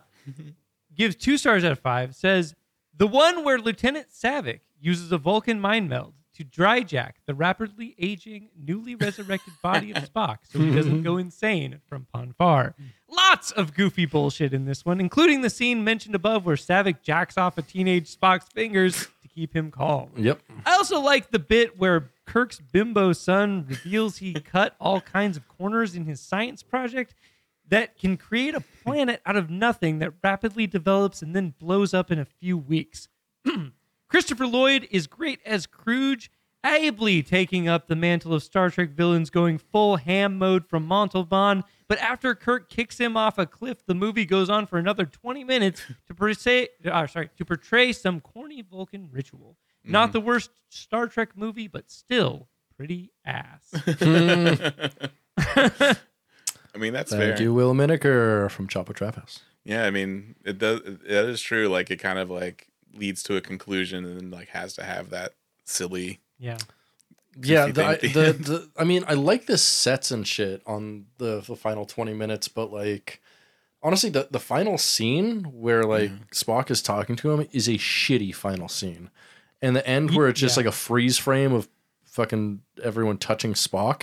And the adventure continues. Oh yeah, I forgot to mention the very end of the film. It just has a title card that says, "And the adventure continues." I'm like, shut the fuck up. I hate that. I hated that so much. That was just a bad directorial decision. Yeah, and that's what you know what they could. Go ahead. No, go for it.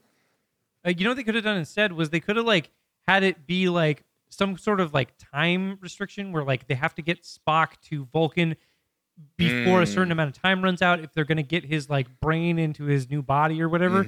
And so they could have be cutting between the Vulcan ritual and Kirk fighting Kruge on the planet. And then the final scene could have been Kirk finally getting to Vulcan and being like, "Did you save him? Did you save him?" And then Spock just turns around and then says, "Hi, Kirk." And then it ends, right? Or "Hi, Jim." And then it ends. That would have been tight. Yeah. Also, is this roughly the same procedure that they did on Strange New Worlds, episode 5, Spock Amok, where they did it medically in the med bay? I think it is. Because they were just transferring chakras between bodies. But they did that with human medicine, I don't know, what, 20, 30, 40 years before that's true.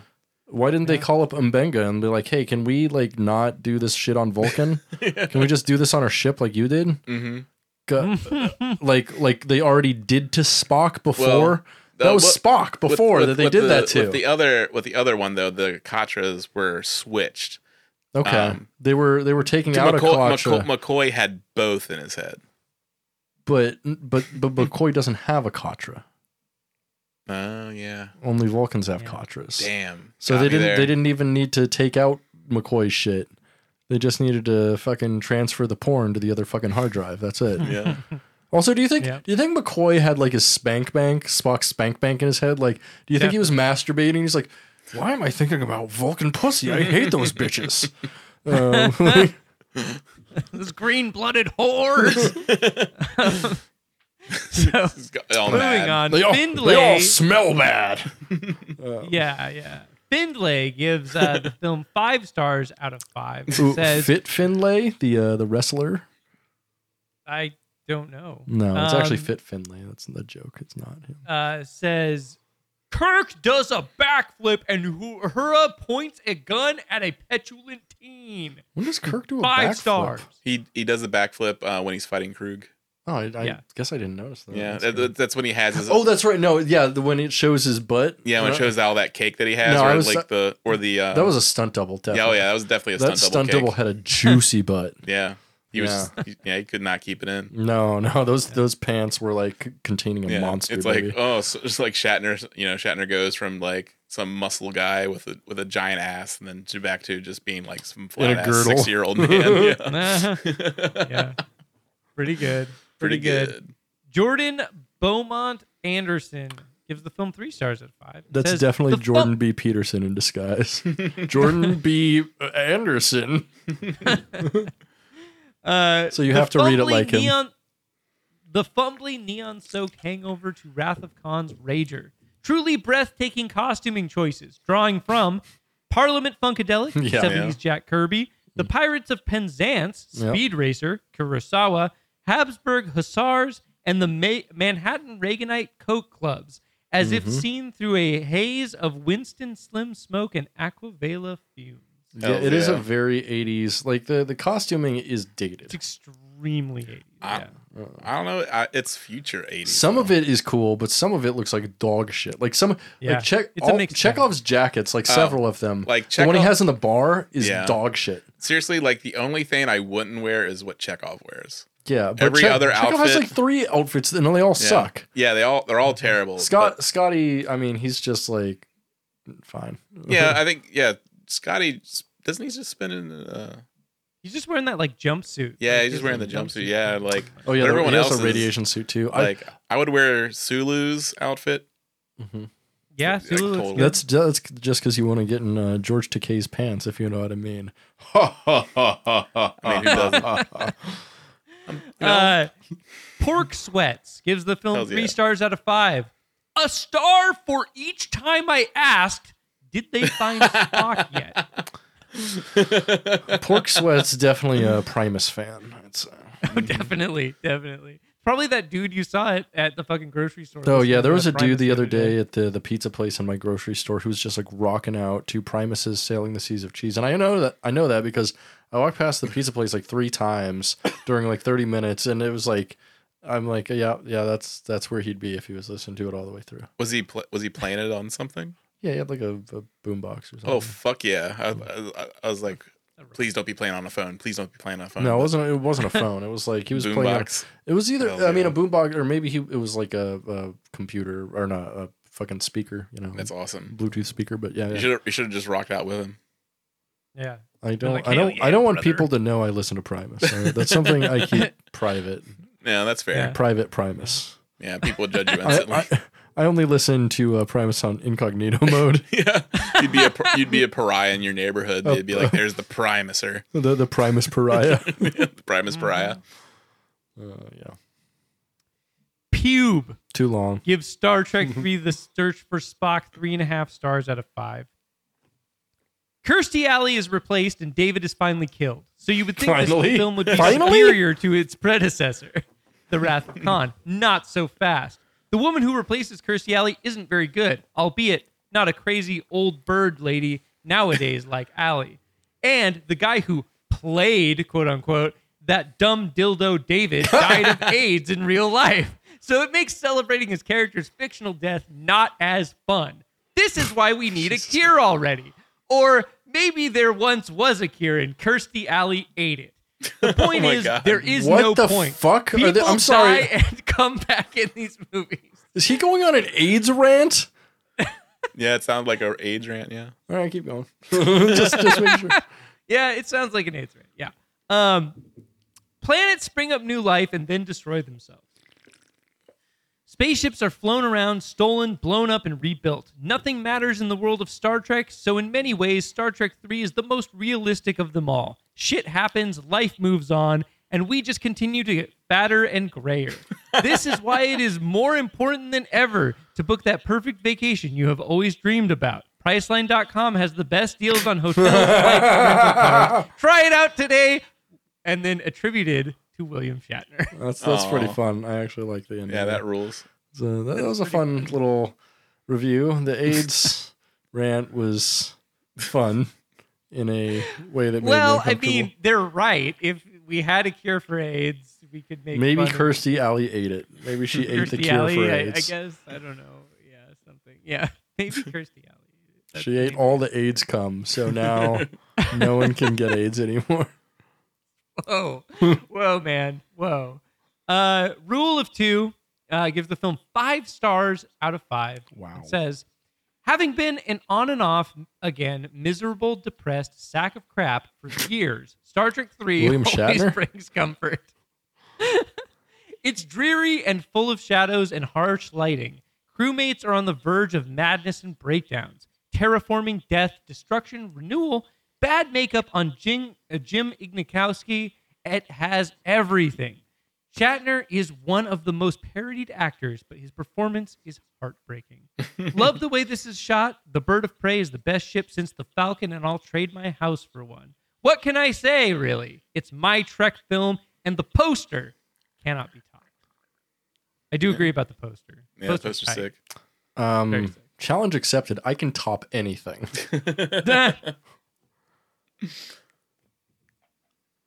Well, Comrade Dewey gives the film 2 stars out of 5 and says, well, they found Spock. Yeah, but did Spock find himself? I guess he did at the end. No, he Spock found finds his Jim. prostate.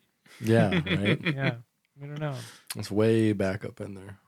Stephen Casey gives the film 3 stars out of 5 and says, the Klingon bastards are after Peter Gabriel era Genesis, but get Phil Collins.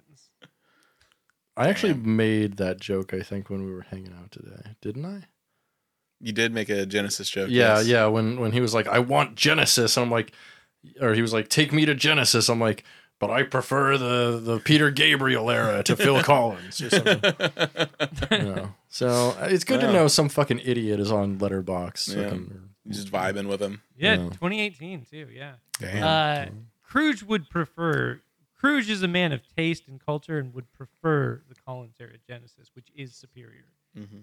Go saying. fuck yourself. Dude, You're wrong. Invisible Touch is so far and above anything Genesis ever did. Invisible Yeah. Touch, Is for it, life. that's Incredible. what you go to the truck stop showers for, isn't it? No, that's what I go to rubmaps.com. Oh, right. Yeah, No, that's the visible touch, brother. You want to see that? That's not behind a glory hole, dude. not if you got your eyes closed. Just saying. I feel like Things don't become invisible if you close your eyes, Spencer. Is Rub Maybe Maps not for you. Is Rub Maps sponsoring?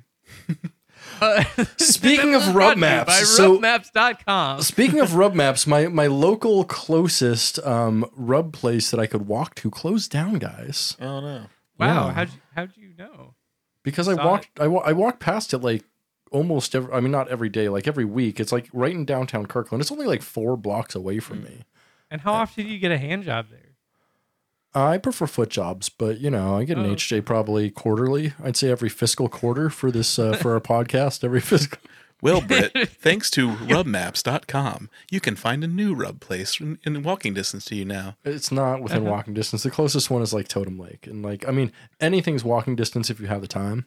Yeah, But it's like 3 or 4 miles. It's like if I want the relaxation of getting an HJ, I don't want the disrelaxation of an 8 mile like round trip walk or getting in my car even. that's understandable. You don't want to walk there because then you get all sweaty. Yeah. Yeah. If you are suffering from pawn far, might I suggest rubmaps.com.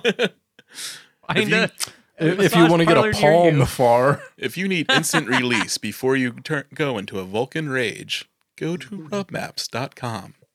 Saavik is waiting for you. Hell yeah. Molly gives the film 4 stars out of 5 and says, this was gay as shit.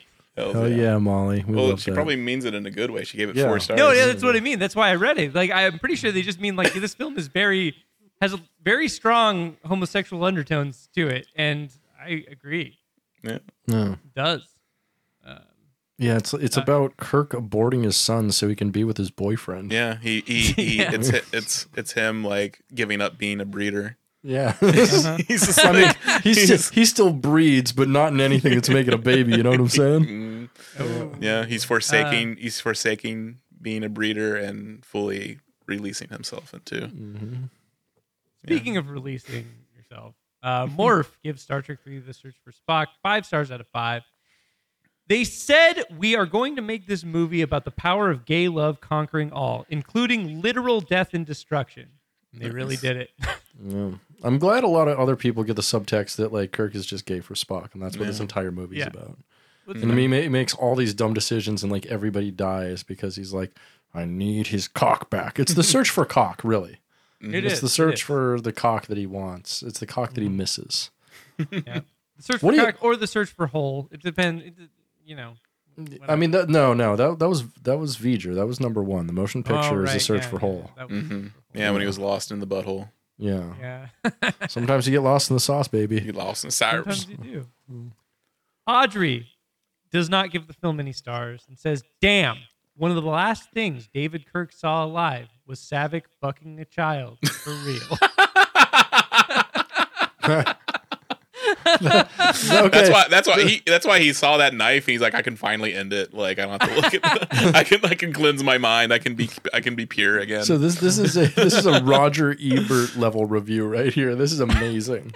Yeah, that rules. Yeah, that's the best review we've heard all day. That's honestly like, shut this podcast down. Like, I'm just gonna record that line and replace this whole motherfucking thing. That's fair.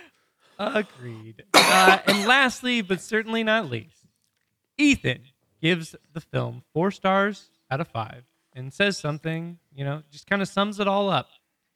Sometimes you've just got to steal your beloved starship, sacrifice said starship in a gambit to stop some Klingons, lose the son you barely knew, and nearly die on a destabilized planet, all for the sole purpose of bringing the love of your life, a Vulcan scientist, back from the dead.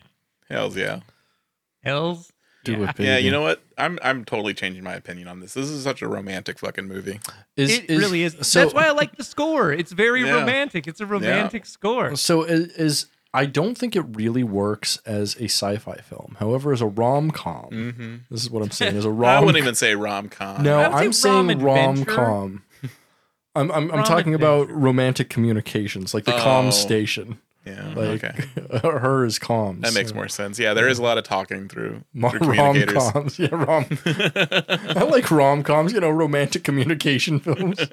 All right. With that, I think it's time to pay our respects to a fallen soldier. Well, the awaiting was in a pinch, and somebody had to die. But thanks a lot, time to beam up to the big red shirt in the sky. Today we remember crewman Hendorf and Lieutenants Kaplan, Mallory, and Marple. All security officers, all red shirts who served under James T. Kirk on the USS Enterprise. All 4 men expired on the planet Gamma Trianguli 4. What a name for a planet. Hendorf succumbed to poison from the thorns of a native plant. Kaplan was struck by lightning. Mallory was killed by an explosive rock. Hells yeah. Right. And Marple. Oh, I think that might be. I think that might be that actually. Yeah, I think that might be that. The stream is literally. Yeah, I was looking at it. I think that might be. Yeah. So, and Marple got hit with a stick.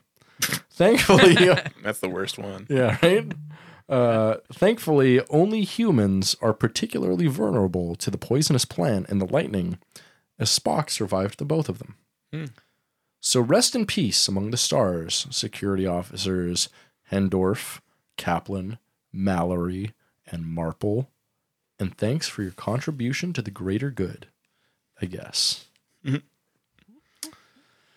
that's about the whole goddamn show, you sons of bitches. Goddamn Where can I find your balls and dick online, everybody? My website, Spencer, SPENSER.zone, has all of my links. Check it out. What about you, Pat? Spencer is spelled like a landlocked Midwestern state like Missouri. 2 S's and no C. Oh, man. Shut up. That was brilliant. You got to do the math, but I think that's brilliant. Yeah, do the math. Get back to us. I'm doing the monster math. Okay. Yeah. No, it's brilliant, guys. I'm genius. You're welcome. Okay. Yeah. Go for it. I'm just at Potomac Bomb on Twitter. So yeah. Yeah. And at your knees at the glory hole. Of course. Given that invisible touch. Local shell station. Yeah. The only person I kneel for is Spock on the cross. So you just pretend all of them are Spock when they go. Oh yeah, that's true. they just oh yeah, Spock, give me all your cum.